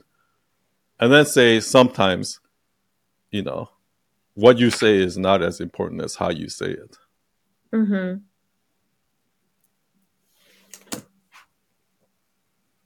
I personally don't think those cool little quotes and stuff like that, which I know people like when I post a quote, it always performs better than my videos or carousels. I personally think my best content are my reels. Really? Yeah. The most important lessons that I'm teaching are all in my reels. But people don't really watch my reels. They don't really like it. My second most important content, I think, are the carousels. Or the captions. Like, the captions are really important, but nobody reads it. My least important content, the one that I think is the shittiest, are the quotes. But the quotes perform the best. Yeah. Do you understand what I mean? That's why I don't really respect, I don't care, millennial, whatever therapist, Mel Robbins, all this Jay Shetty, all your fancy quotes. Like, I don't give a shit. Like, none of that impresses me. It might impress everyone in the world. It doesn't impress me, right? Yeah, and though I understand that a lot of people like that shit, which is actually part of the problem. And the reason why it's part of the problem is because people only love content that they could get, they understand. And then as soon as it starts getting a little complex, like people don't think. You know what I mean? So, Yeah. and it makes them feel stupid, so they don't care, right? But I'll tell you this. It depends on what your goal is, I guess. Yeah, I guess it depends on what your goal is. I think those content creators, the type of content creators that are going to be successful and be able to monetize and get a lot of fans and things like that, are they really helping the world? I don't know. I actually think not. I actually think they're making people dumber. Mm-hmm. I think they're making people dumber and lazier. So that's why I asked you before, do you really care? Like whether this kind of content performs well versus this kind of content performs well. Like, do you really care? Because I don't. Do I care which type of content performs better? Mm-hmm. I care to learn how to create it because I think these things are easier to make, and that's why it's easier to be accountable and consistent. And I struggle because I see some point. I don't know. I have some in front of me, some lessons about you should create habits and practices in your exercise and sleep and your diet and interactions and mindfulness and blah blah blah blah blah. So like content ideas. So this is just something about some part of mental health, and I don't know how. I really don't know how this can be communicated in a way that somebody actually benefits out of that. So, because we all know these things, and nothing will be different if I write that down and post that. And it will be in In the boring. last, in the past Sunday service, I talked about misdirection, right? I talked about misdirection and then like putting yourself in their shoes. That's what you need to do. Because if you just say, where there's a will, there's a like, oh, you can do anything you put your mind to, right? Yeah. That's not changing anybody's mind, right? Everyone already knows that. The problem is they know that, but why are they not doing it? If I say you can do anything you put your mind to, Yelena, you can put anything you put your mind to. You can get 100,000 followers and you can make this much money. You know that. You heard it. Why aren't you doing it? Right? So now then I gotta bring it back to me and go back in my past when I didn't believe it. Right? And then that's actually exactly what I did with the manifest one, right? I'm smart, I'm successful. Like all that affirmation doesn't work. And then I posted that post about affirmations, right? And then now I had to go back to like, what is the lesson I learned about positive affirmations and positive thinking, right? This is what I learned. What I learned is that all the things that I know, that I say, that I don't believe, never comes true, no matter what. Doesn't matter how many times I say it. But then as soon as I start believing, oh, I know I can do this, then I actually do it, right? And I gave the example of the motorcycle. Yeah. Right? And when I give that example of the motorcycle, people get it because they've been there. They've been in that situation where they've been in that situation where like, oh, I know a lot of people like this. Oh, I'm going to go study in America. Oh, or I want to go travel for this. And then they're like, oh, but it's impossible. I'll never do it. I never do it. And then as soon as they see that, oh, their friend did it or something like that, who's in the same situation, it's like, oh, how did you do that? And then they tell you, oh, just do that. And then you start researching it all of a sudden. And now you start believing, it's like, oh, maybe I can do this. That's the key, right? As soon as you say, oh, maybe I can do this, then you start putting in the work and you believe, and then it happens, right? So what I did was I turned it into my own, how did I feel? And when did it work for me? And why didn't I believe? And then I take that emotion and then I say, where else in life does that also happen? Right?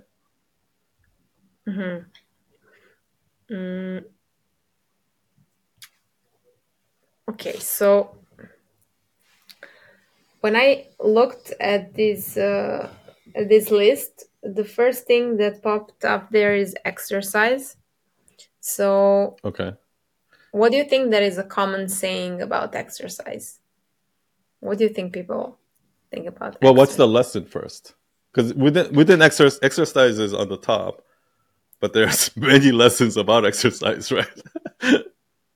Yeah. Well, people think that they should exercise. So this is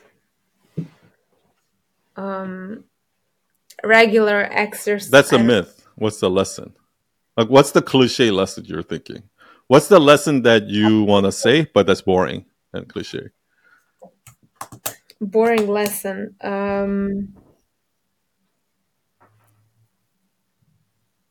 You should take one step at a time, for example, in exercise.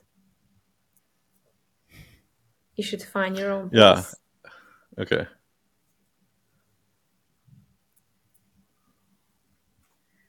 That is not that cliche of a lesson because I think there are a lot of people who still don't know that. And now that you say that, maybe that's the reason why those coats do well. Because when you exercise, you should take it one, little at a time and work your way up or something like that. Yeah. You and I've heard it many times, and we think it's cliche. But maybe that 20-year-old kid who, for him, it's not, right? Yeah. I have one person on my mind. She Mhm. hasn't been exercising for quite some time, and she gained some weight. So she was like, "Yeah, I will." She wanted to start exercising again and to go on this machine for running, tread Treadmill. Yeah. treadmill. Yeah. So she started with walking and then with preparing her food, la la la. It was quite good, and she felt comfortable for a week. And she was like, "Let me." She was only walking. Let me try to run a little bit. But her ultimate goal is to run a marathon. But she's right now quite far from that. And she was like, "This is good. I can run." And she wasn't running for, I don't know, a year or something. And she was running for half an hour, 40 minutes. Everything was fine. But the next day, she was in pain. She almost couldn't walk because of her knee was in pain. And then she stopped eating well. She turned everything down because she kind of lost her motivation. So for her, this lesson is important. Like, you really need to do it one step at a time. Yeah. This is too much for. Okay. Good. Good. Good. It's good. I'm glad that you gave me that context because even within that little thing, there's actually many lessons, right? Because when somebody says you have to start small and Mm, things like that, like for me, the thing is, um, that can there's a lesson there about habits, building habits. You know what I mean? mhm. But it sounds like from what you're telling me, I don't know if it's about habits or not. Maybe it's something else. Right? Maybe it's about not overdoing it. Mhm. Do you understand what I mean? Because like for me, one of the lessons that I found helpful is James Clear says, don't make your goal to go run for 30 minutes. Your goal should be to just put on your sneakers and walk out the door and walk right back in. Mhm. Because in the morning, because what's going to happen is once you put on your sneakers and you walk outside, you're going to be like, I'm already outside. I might as well walk for like 10 minutes. And then once you walk for 10 minutes, I'm already in 10 minutes and I might just, run the rest of the day. And then Mhm. that's what's going to happen. Right. So that's one lesson, but I don't know if that's what she needs to hear. No. Yeah. So I think for her, it's something else. Like, and what do you think that is? Um, for her,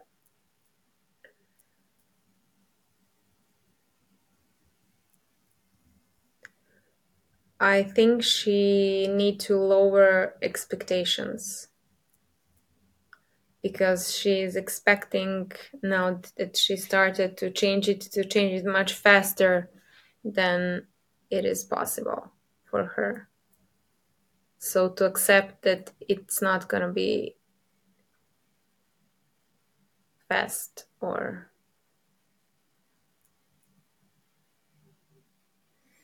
It's she like needs that to. it's not all or nothing. Yeah. Yeah, this change needs to be more, I don't know, for something to be consistent, it needs to be boring. I think that for something to do something for the long run, it needs to be a lot of boring routine. or a lot of routine that is boring, at least before you adapt or So something. why do you think she stopped? Because obviously she was in pain, Yeah. but she could have went the next week, for example, when she's healed. Why didn't she go back? Then she started to eat junk food, and she just gave up. She's like, I Okay, can't. so it just went. Oh, it's like where they say when it rains, it pours. like one, like Yeah. once you start, it's kind of like, if you have an all or nothing mentality, it's Mm-hmm. like, I skipped the gym anyway. I already didn't go to the gym. I might as well eat this. Yeah. It's like, oh, I ate it already. I ate one already. I might as just and then just start tomorrow. And then tomorrow comes, like I already skipped yesterday, so you know what I mean. Yeah. So so that type of deal. That's how you like. Yeah, I mean, that's when you look at watch movies, like that's how people become drug addicts. Like they lose their job, and then it's like, I already didn't go outside today, so I might as well just stay in and order in again. I'll just watch TV. Like I might, and then you stay in there, and then because like now you're not seeking pleasure. You're constantly seeking pleasure, right? Like it's like once you seek that pleasure in your dopamine, like you're chasing that dopamine. Now Mm-hmm. your pleasure now your pleasure sensor is like higher, so you need now more pleasure in order to reach that, and like the longer you do that, the harder it's going to be for you to get out and do something. So I mean, there's a lot of ways to approach this, but I'm going to ask you, Mm-hmm. right? Because this is a personal brand. When have you? Because you might have a different lesson than me, even though it's the same issue. Mm-hmm. So when have you gone through this, and how did you get out of it? Mm, well, I used to exercise much more, and I remember that I would. Um, it was maybe almost 10 years ago. I had in my mind goal to run like 9 circles in some area, and maybe at 9 kilometers, and that 7 kilometer I'm feeling that my foot is hurting, but I'm like, yeah, this is it, but I have only two more to go. So I Oh, so would go. you do incremental goals. Like you're only you're not thinking about 10 miles. You're only thinking about, I just need to hit the next mile. And then once you get to the next mile, just the next mile. Something like that. Yeah, I You think that break it up into smaller goals, smaller milestones. uh when I think about that, I think my goal was to I was trying to do a little by little, but the thing is I was tolerating pain, and Hmm. so this will come. So I would pay the price later on, because the next day I couldn't. But let me ask you this. Was there ever a time when something happened and then that affected these other areas in your life, and then it was like a downward spiral from there? Okay, okay, okay. Because that's what we're really dealing with here, wouldn't you say, with her? Mm-hmm. Because of that, she's also not eating healthy, and then because now she's not eating healthy, so she's getting out of shape. So it's like, I'm out of shape, so I don't want to go outside, and I don't want to socialize, and because of that, she gets more depressed, and like that's how people fall into depression. Yeah, I thought that we definitely this spiral there, but I was thinking also about uh, not listening to like obvious clues that so if you're going through the pain, if you're doing something and it's hurting you, it's obvious in one part of your mind that this will not vanish after you finish this. You will pay the Like it's not price. sustainable. Yeah. Yes.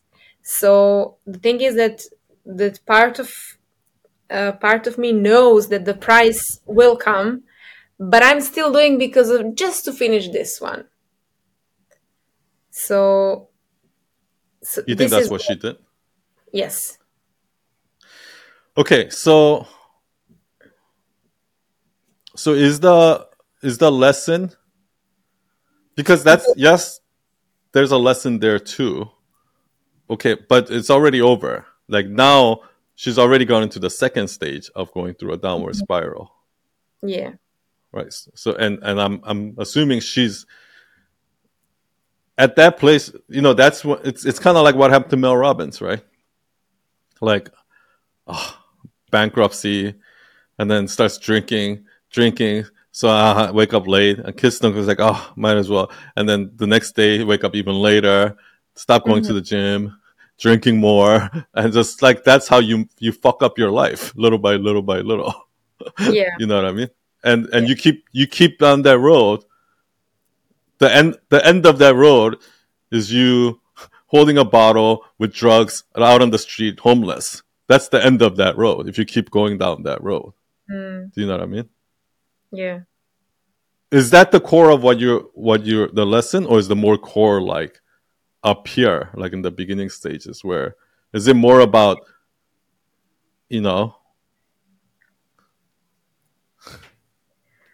like, do you understand what I'm talking about? I think there are three. I think that, so I see three parts. So this kind of before this spiral, and then what to do next when you are when you hit the rock bottom. So damage control is when you are already there. So how to pick up your things. How to get yourself out of there. Yes. And because and then on the way, so you mean before and then on the way there, and then now you're already there. Yes. So those are the three stages. Yes, because when you hit your rock bottom, if you want to like get up and do something, probably if you do something, it will be, you will start the first part again to do something marvelous. Go all now. in. Yeah. Yes. Because, when when you hit the rock bottom, you think about, oh, but if I was just doing like I was, and then you remember, like last year, I remember how good I was when I was la la la la. And they're remembering the time when they actually put a lot of effort and they go through it and they fight with it and they are now successfully like overcome that challenge. But actually they did the same mistake again, but just this time it was successfully, like they didn't pay the price. And now this is something they look up to. So actually the cause is this pattern of not listening clues that are in front of you and focusing on this high expectation in front of you. So I think that this will, for the long run, fix the most things. But have you ever been in there? Have you ever been in either 1, 2, or 3? Well, you probably haven't been in 3. Yeah, but you haven't hit rock bottom. Yeah. But this, if you're not satisfied, rock bottom can be, I think it takes a certain type of personality to hit rock bottom. Wouldn't you say? Like, I think most people recognize on the way there that they're going there. Do you know what I mean? Yeah. Yeah. I think I'm actually one of those personalities that would hit rock bottom. And I've come very close to hitting rock bottom a few times in my life. So Did you know that you are going yeah, down so that? that's why I think you and I, there's a personality difference between you and I. Mhm. Like the advice you would give is like, yeah, do it little by little by little, like do it sustainable. And I think that advice will work for most people, right? Mhm. So, and this is why I was talking about the personal brand is important, because that advice actually wouldn't work for me because I'm too smart for my own good. And I also have a very addictive all or nothing mentality, Mhm. and I can't delay gratification. Okay. Okay. And that's kind of like, obviously, nobody, a lot of people, most people can't delay gratification. Most people are like that, but I'm more extreme. Mhm. Do you have an example? So for me, what I have to do is, like, for example, like the first time I got laid off from my job, like I went down this for like playing video games, smoking weed every day. It's like, I'll just start tomorrow, stop cleaning up the room, and all down, down, down, down, all the way to like I was like I was broke. I owe so many people money, and just got going down that spiral, right? Until like until I got a new, until like somebody found a job for me, and I got a new job. And then once Mhm. I started working there, now because I have to go to work. So I have to get up, take a shower, wear clean clothes, do the laundry, like like. But then Mm. once I did that, it quickly came back, and that's the reason why when I stopped posting for a year on Instagram, I can sense me go because I've gone down that spiral a few times in my life. I Mhm. can feel it. I'm like, I'm scared to go there again. I can feel myself going there. As soon as like I know that my addictive personality, I become aware of my addictive personality hurting me. As soon as I say, okay, tomorrow I'm not gonna smoke weed, and then the next day, all I'm thinking about is weed, and then like I end up smoking, and then that happens few days in a row. I start to become aware. It's like, oh shit, I'm going down that spiral. Mhm. And the reason why I'm aware is because I've been there before. And I Okay. know what that bottom looks like. And it's almost like that fear is what I so I have to fix myself out of fear. Okay? That's one thing. But there's multiple things to hear. Secondly, that's before I met Gigi. That's when I was single. Mhm. This is like another important part of I think having a partner. I think having a partner is kind of like for me, um, I want the type of partner that's gonna make me a better person, and I want to make her a better person, right? And that's kind of like what Gigi is for me. Do you Mhm. know what I mean? Number one, like I don't want to let her down. Like there's been times in night out. Remember, I told you like we were basically broke in debt, eating canned food in the office, and I feel so guilty. We owe her family money. Like I felt so shitty at that time, right? Like so shameful and all of that. And I don't ever want to get there again. And I feel like I let her down. Like I feel like I asked you to marry me, and this is what I did to you, right? And I completely felt like you know what I mean. So I Yeah. never want to. So as soon as I start feeling that, I'm like, no, I can't do this. I got to do this. At least for if it's not for me, at least for Gigi. Like, do you know what I mean? So Okay. there's like a little bit of that accountability too. And then lastly, once you're aware of it, and you know that this is happening to you, for me, I need to recognize that this is beyond my control. Because if it was within my control, I say I'm never gonna smoke again tomorrow. I shouldn't smoke, right? But then I pick up that bong and start smoking again, and so I know I have to accept the fact that this is beyond my control. This is there's something stronger than me that's driving this. And once you realize that, then you need external accountability, right? Mm-hmm. So that first time, it was a job. Like I had no money, so I had to go to work, and the work forced me to get out of that rut. And that's how I got out of that. I knew at that point. Actually, no. So this comes down to what you said.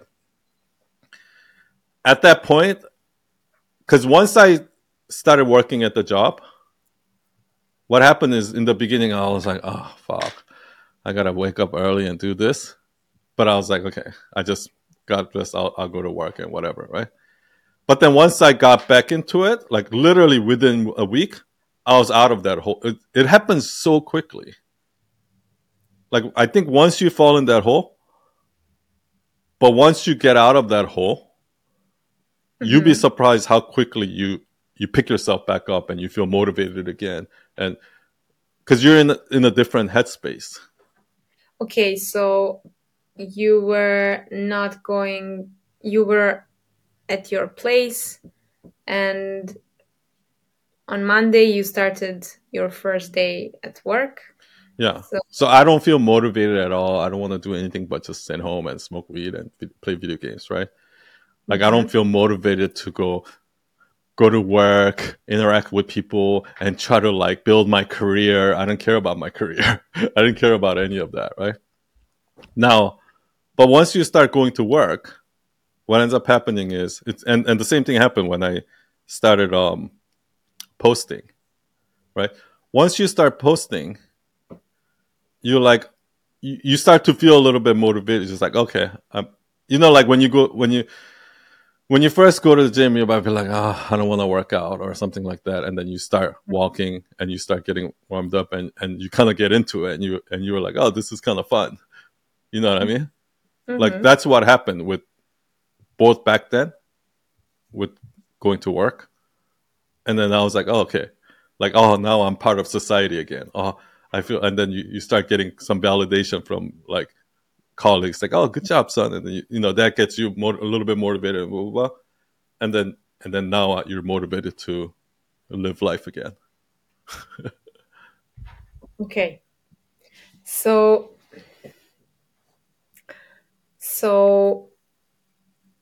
there's a lot of lessons there. It looks like that you actually took one step at a time after you hit the rock bottom, because you didn't have expectations. Okay, now I'm going to work. I will go to the gym and I will prepare my food. So I guess that you were still playing video games when you come home, and you were still maybe smoking weed here and there. So everything was. That's true. Like in that middle ground. So you were slowly taking steps in front of you. So you learned a lesson, I guess. I mean, but you know what she's going through really right now?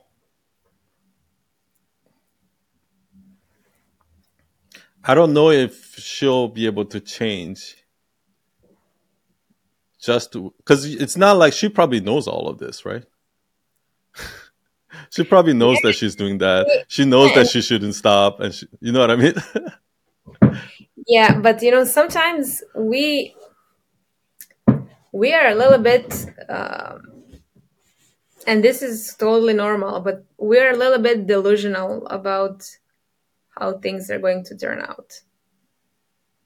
So because we want so badly for something to work, for something to be a result, we want some result that we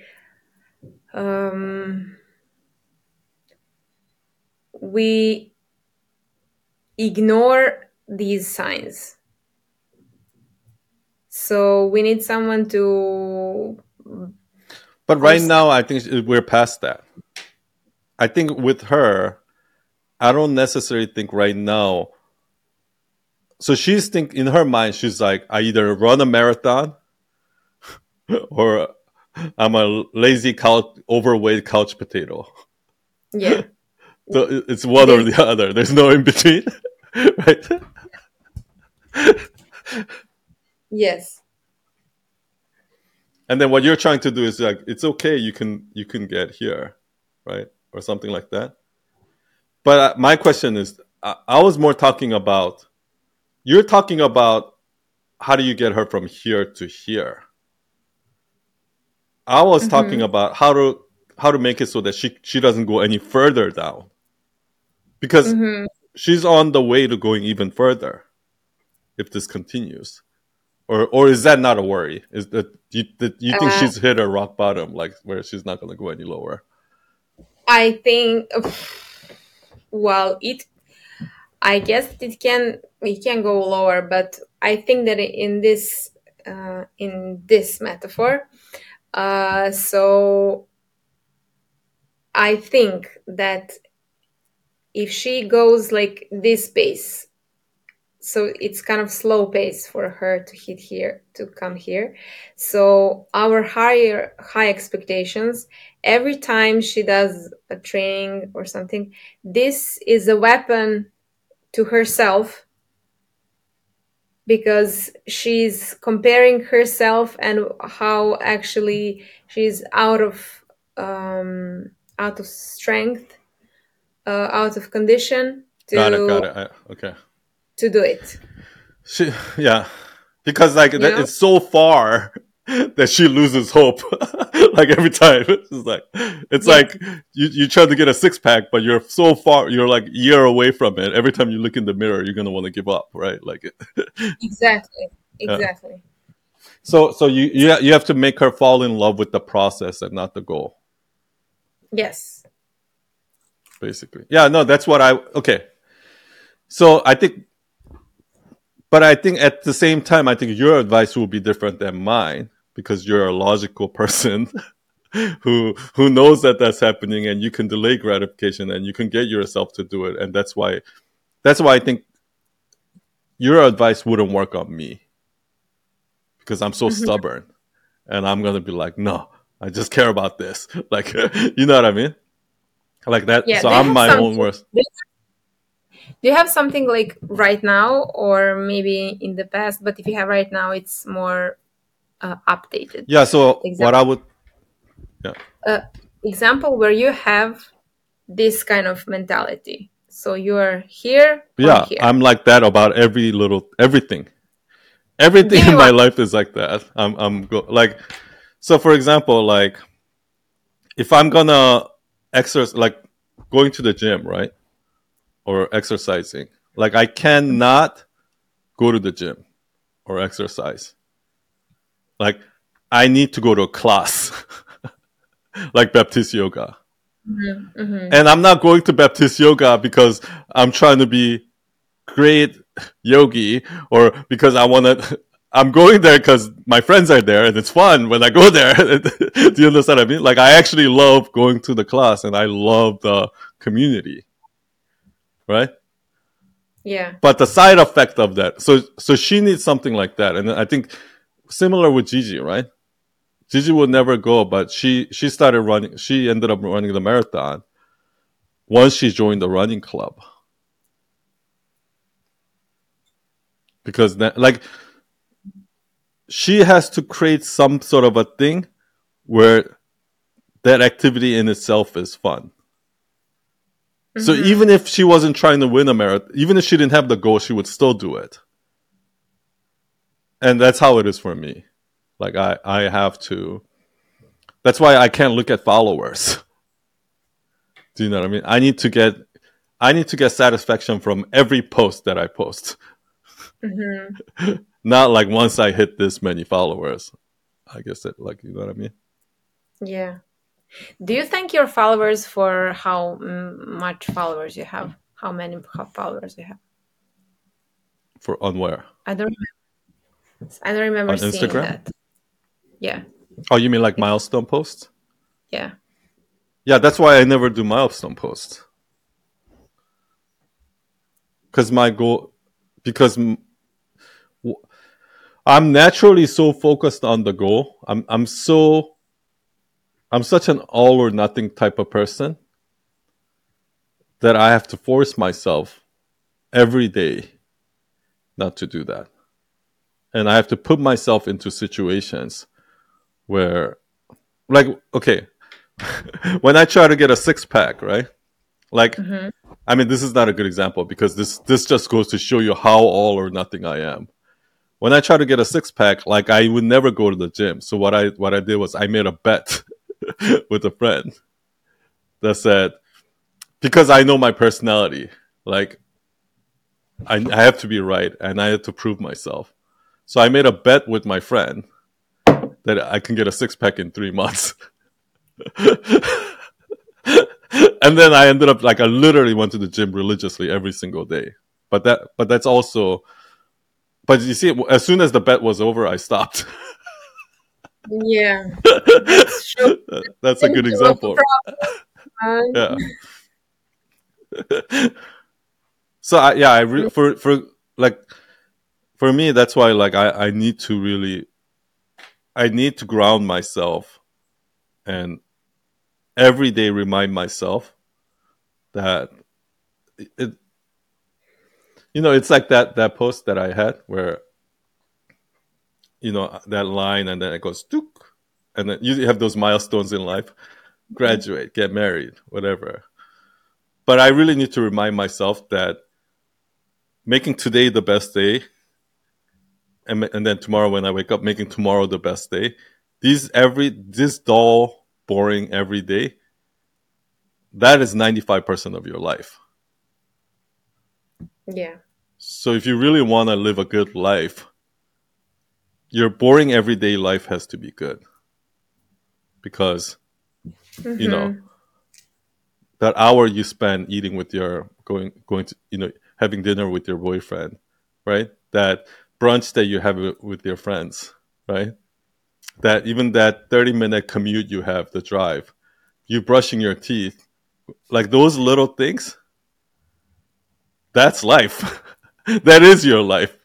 So if those things are not good, that means your life is not good. And I really need to remember that.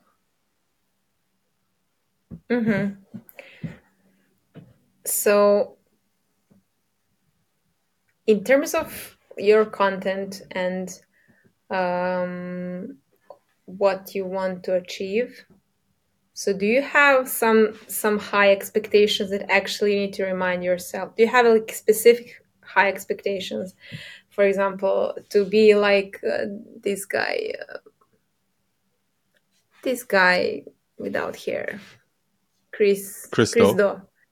Yeah, I wanna Yeah, I have high achieve. expectations. But it's not I have a very ambitious goal.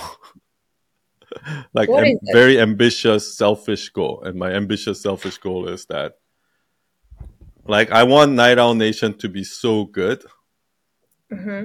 Meaning, like,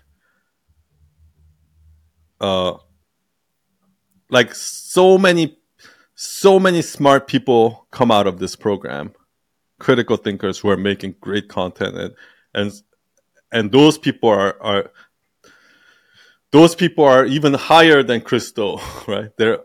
There's so many like such famous therapists, designers, yoga teachers in all areas. Like the most wise people are coming out of this, that everybody in the world recognizes that. Like, yeah, like my goal is very, very, very ambitious.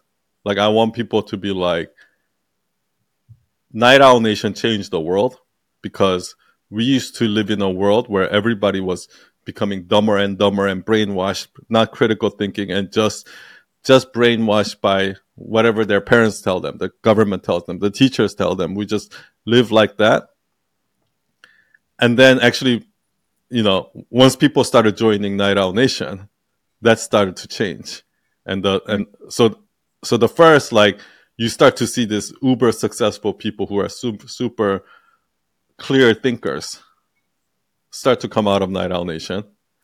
and then they're gonna go out and be like, huh, like how did you do that? And they're like, oh, it's because of Night Owl Nation.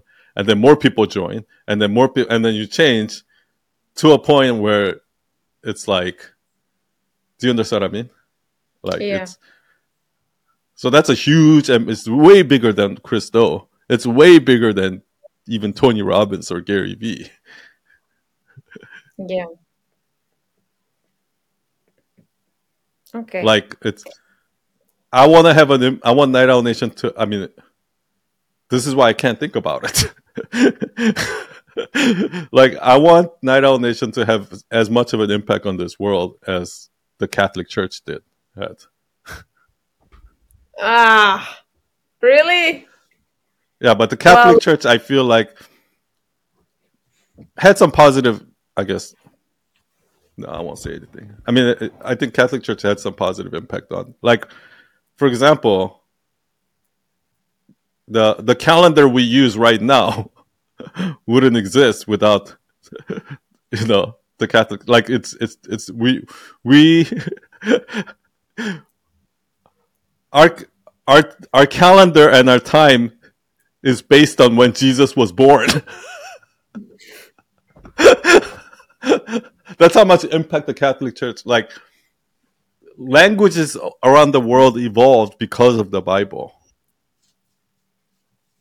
Like, do you know that languages evolved and usually when you want to translate from English to whatever mhm. Serbian or whatever, I guarantee you the first translator was the Bible. The first translation was the Bible. Do you understand what I mean? And through that translation, linguists have to compare the words. Like, oh, this word means this, or no, it means this, and this. Like, do you understand what I mean? And th- Okay. this is how language. Like, without the Bible, without the Catholic Church, we would be living in a completely different world right now. Like, most people don't understand how much impact the like people just look at Bible and be like, yeah, this Bible is bad and it's evil and it's like it's stupid and it's not unscientific, but they have no idea how much cultural impact the Bible had in the world. How much? I mean, most countries' laws are based on the Ten Commandments.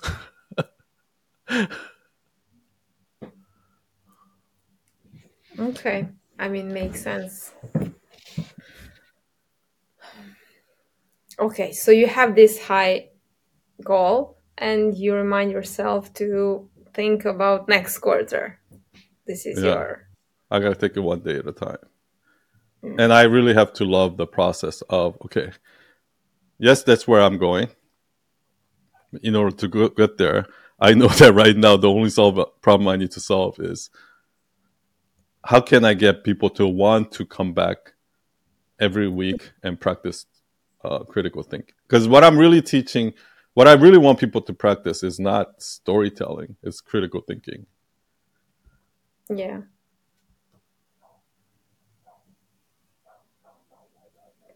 Yeah. So I'm not lying when I say I want to, you know, like I want to change education. Like I really do.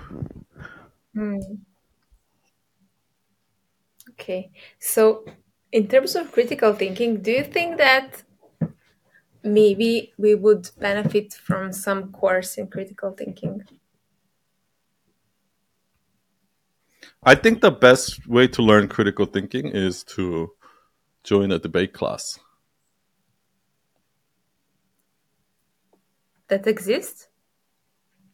I mean, like, I actually don't know. Let me Google.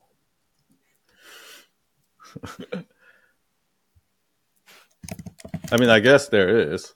I mean, there's debate. Obviously, there's debate classes in universities, right? Like debate clubs. Mm-hmm. Don't you think? Like, don't you think that in order for you to think, you have to have, arguments? Yes. I mean, That's how yeah. I know that I need to have arguments to debate anything, but in practice, what is happening is repetition of things. So I don't think it's Like, I'm not talking about the debates you see on the internet where, Ben Shapiro owns this. Like, that's not the kind of debate I'm talking yeah, about. but I think that people don't find, usually my experience is that people don't find comfortable to debate. With one good friend, I don't know what was the topic about, but They sometimes immediately shut down.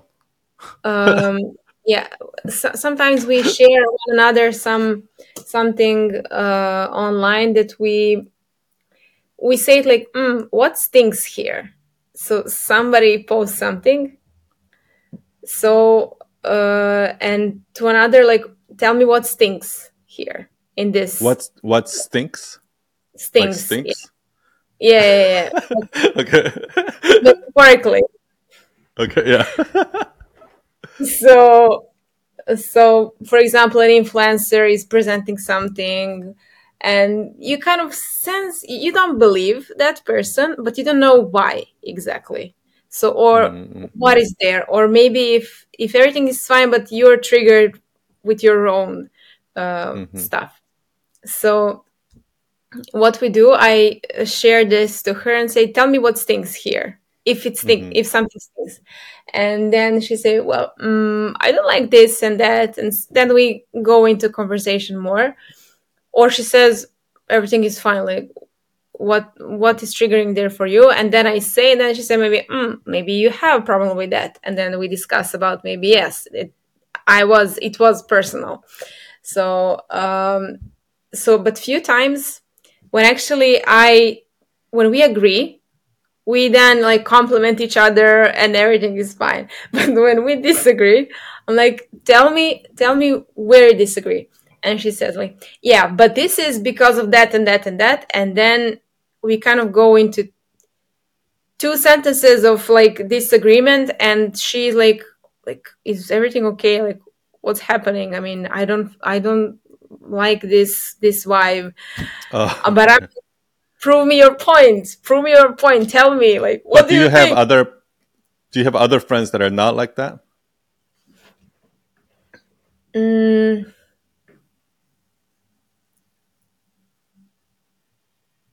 I Because mean, that's you like a have, personality thing, no? Like, some people are more agreeable and some people are more disagreeable. Like, I'm not like that. yeah. I'm the opposite of that. I was answering her in a way that I talk to you, because you are just the conversation is going on, so nothing happens, Mm-hmm. everything is fine. So we're just disagreeing about something, or Mm-hmm. um, so usually in my environment, people are not interested in going into these details. Um, Yeah. I mean, that's exactly how it goes with Gigi. I can never have a debate with Gigi. yeah, Whatever, no matter what I say, she'll be like, "Oh yeah, okay, good." Like, yeah, I think you're right. No matter what, she agrees with me. yeah,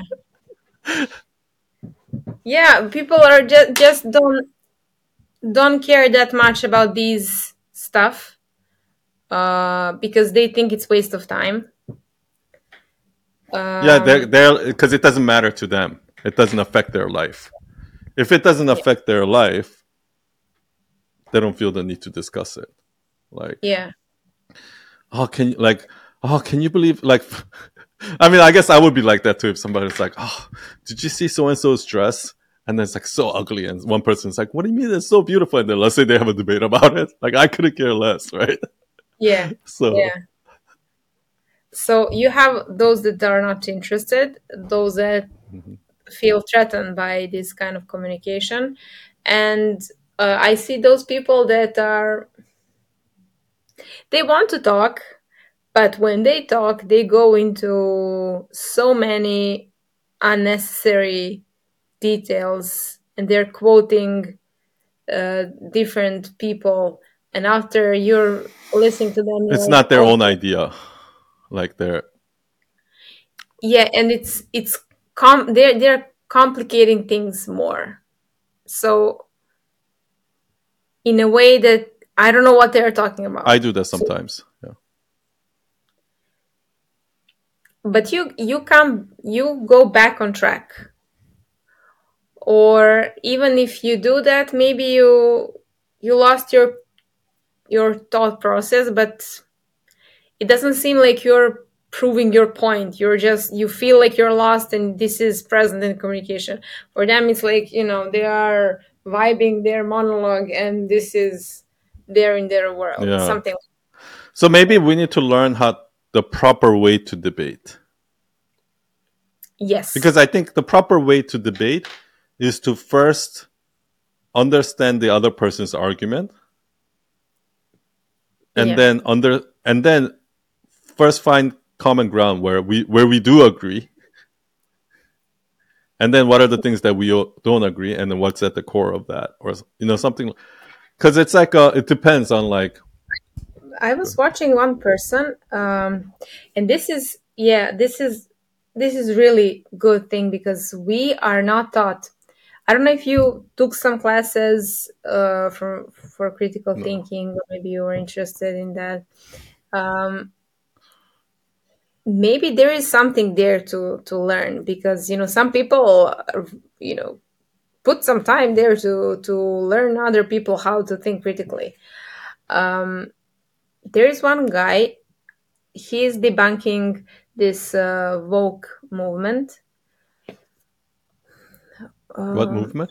Matt Walsh. Do you know who's Matt Walsh? Yeah. But what movement? Woke. I think it's woke. Oh, woke. Okay, yeah. Yeah.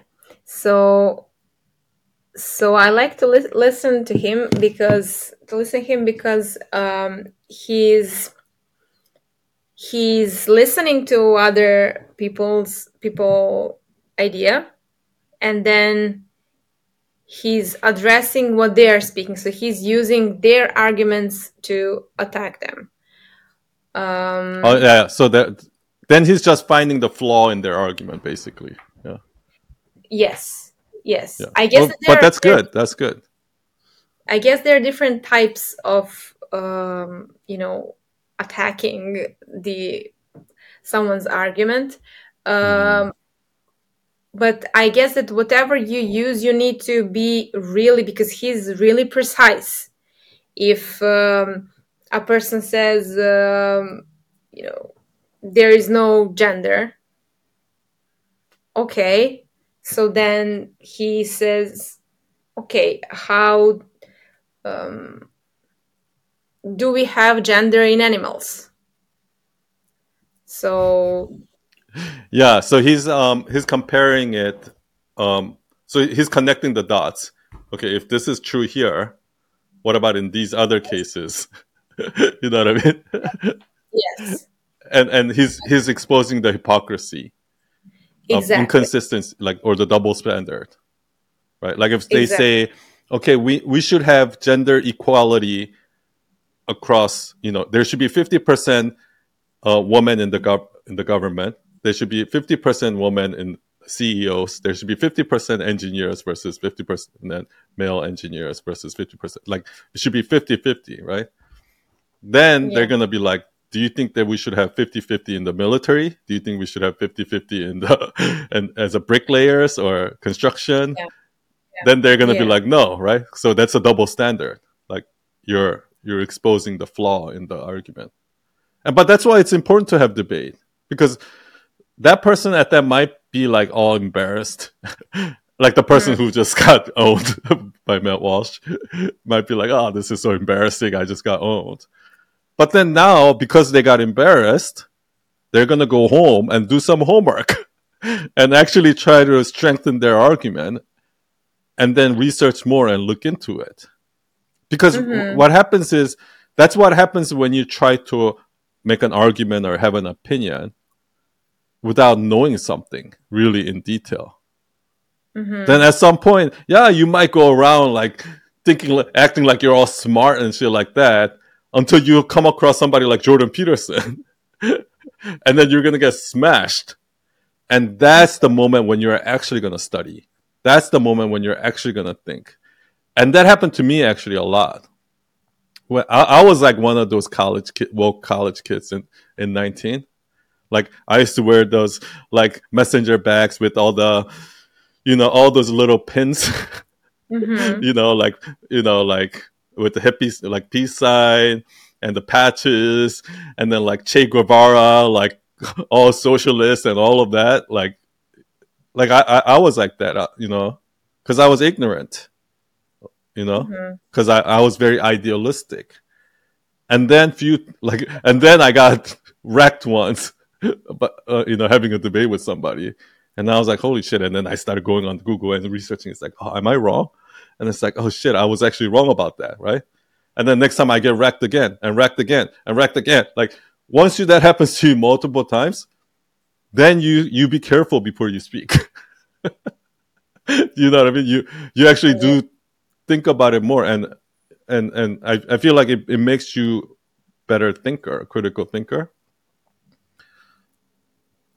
And also, I also had a lot of experience in this because I work with a lot of programmers, and I feel programmers are naturally good at critical thinking because in computer programming, there's no maybe. Everything is ones and zeros. Everything can be explained, right? So what ends up happening is kind of like even in a contract, nothing is set, right? So in programming, if I set a variable that says this is, let's say I set a variable called username, right? Mm-hmm. Then every time I say username, I'm referring to a specific thing. That word cannot mean something else. Every time it has to mean this. Do you know what I mean? Mm-hmm. Whereas when people make arguments and stuff like that, the reason why I gave this example before, right? In English, we say, go to the store and get me 2 dozen eggs. And then if they have milk, get me 3. Like, what do you think that means? What do you mean what it means? Like, okay. What would you let's say you're at the store now and you're getting the stuff. What would you come back with? What would you buy? So if they have, can you say one more time? Go to the store, get 2 dozen eggs, and if they have milk, get 3.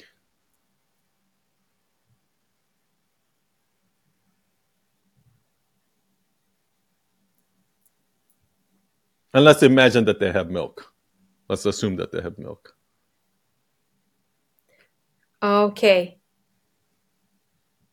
I will get 3 bottles of milk with and get eggs. 2 dozen eggs. Yeah. But it can also mean get 2 dozen eggs, and then if they have milk, get 3 dozen eggs. Like, you know what I mean? But you see, that's the problem with words, is that it's not as specific, and it's not there's a lot of room for interpretation.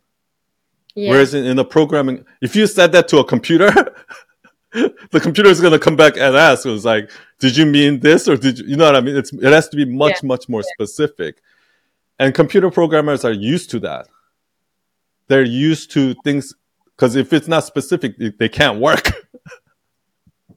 Yeah. So I know. Therefore, I've had so many debates with my programmers where I'm like, oh, we should probably go with this route and, use this structure. And they'll be like, and then there's multiple reasons of how they can get wrong. So they thought about it all.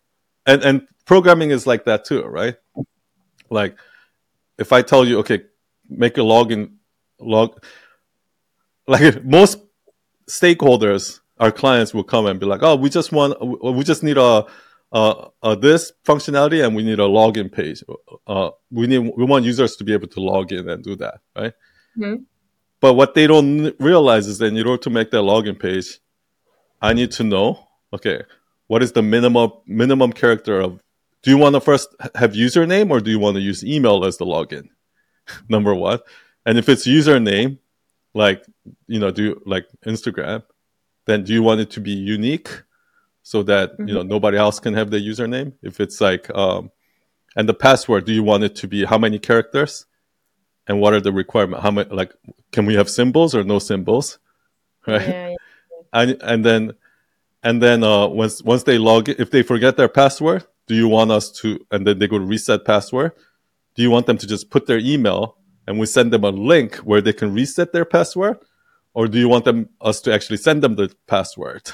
Right. Mm-hmm. So there's so many options. There's so many decisions that actually need to be made in order to make this one functionality work, and that's how programming works. So programmers by nature are very critical thinkers. Do you know what I mean?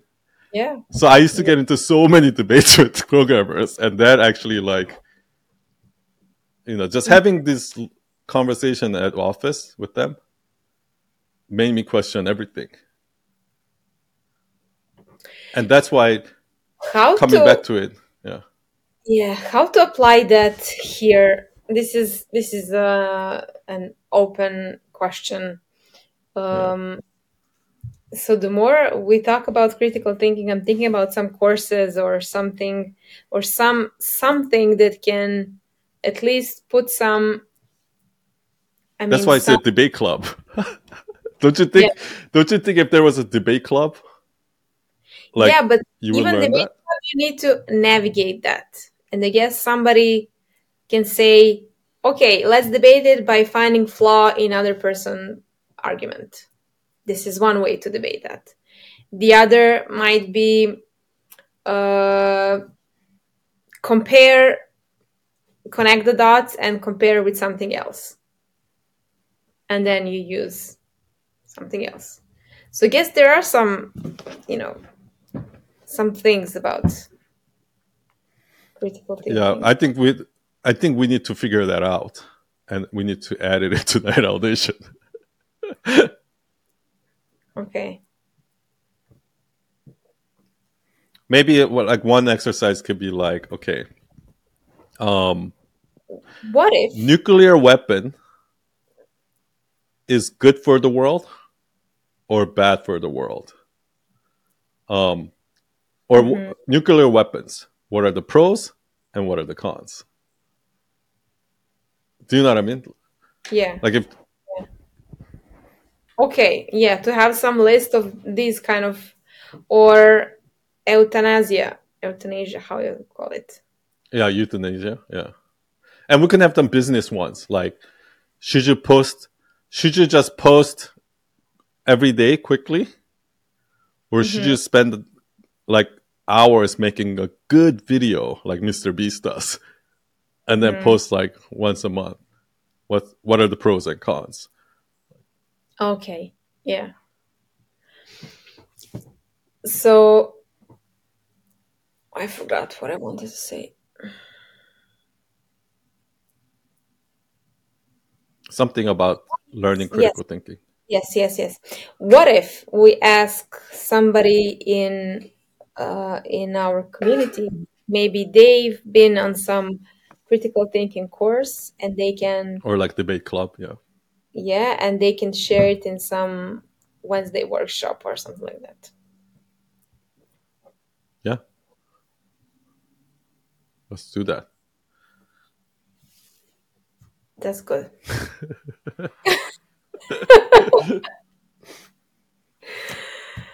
Yeah. Okay. I think we can wrap it up. Yeah. For now. Yeah, it's been more than 3 hours. Yeah. And now but do you feel like the kind of conversations that we have is not common? Would you agree? Yes. Yeah. And I think that's what happens when those interns from Europe come to my agency, and every Friday we sit down and we're having lunch and we're having these discussions, or like even in the office, when we have this kind of discussions for 6 months, and they go back, they're like a completely different person. Yeah. And I want to scale that in Night Owl Nation. I see. Yeah, this is definitely your quality, and I see.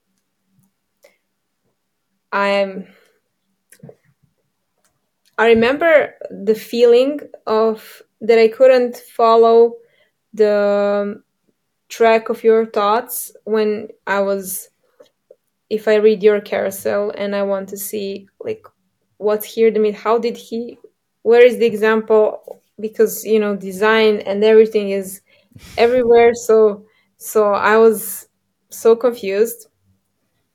And I see that there is some clarity when I see, this is what he wants to say. This is the example. This is the lesson. So I kind of I get it when I read it. And I think I remember also the feeling. I was sixth grade, so I was 12 years old, and I had one best friend at that time. And in every time if we argued, and I was sure that I have a point, that I'm right, she would give me some explanation, some example, and I would be totally like lost. And she Wait, was lost or like lost because I you don't know what she's saying, or because like I you actually lost. agree with her? I needed to agree with her. Imagine Okay. I remember because at that time you didn't have mobile phones. You Oh, had I see what you mean. Okay. home phone, and you agree with somebody like, okay, let's meet in 10 minutes there. Okay, Hmm. so then I come there. I'm waiting for her. She's not coming. I'm waiting for some time. Then I go home because I need to call her to see what's happening.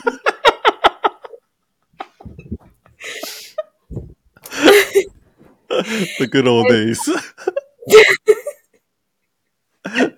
So I was mad because we agreed and I was waiting for her. I was alone and I'm ready because I'm right. Like, she is the one to blame. But I don't know what she told me, but something about, if you this, I would that. And I mean, didn't wait for me. I needed to be there. And how do you think that I can come? Imagine that, I don't know, building falls apart and she would give me some, I don't know, exaggeration or something. Oh, And I was okay. like, I see what you mean. Yeah. So she would make a point. She would argue her side. Yeah. yes. So, she should And be a lawyer. she is. She Oh, is a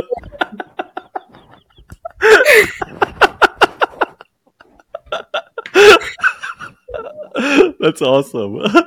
she's a lawyer and she's with She me. found the perfect job for her personality. She's mean girl and lawyer, and we are not friends anymore. Oh, But really? Oh, yeah, no, that's the kind of friends you need. That's the kind of friends that's gonna keep you on your toes, like with your. Because whatever idea you have, you can run it by her, and she'll find the flaw, right? And then once she tells you the flaws, now you go back and study a little bit more, and then you learn more about the topic, and you learn the little nuances. So true. those kind of people are annoying, but they're really good to have around to test out your ideas. You know what I mean? Yeah, I guess. Yeah, I have one friend like that too. I fucking hate him, but I mean I don't hate him. I love this guy, but he's so annoying sometimes because of that. But at the mm-hmm. same time, I'm glad I can run my ideas. Okay, I'll be that person for you. I'll be your new lawyer friend. Thank All you. right, y'all. Thank you. Good talk. Thank you everyone for listening. Thanks, Jelena. And I'll Thank see you. you all next week. Bye. You.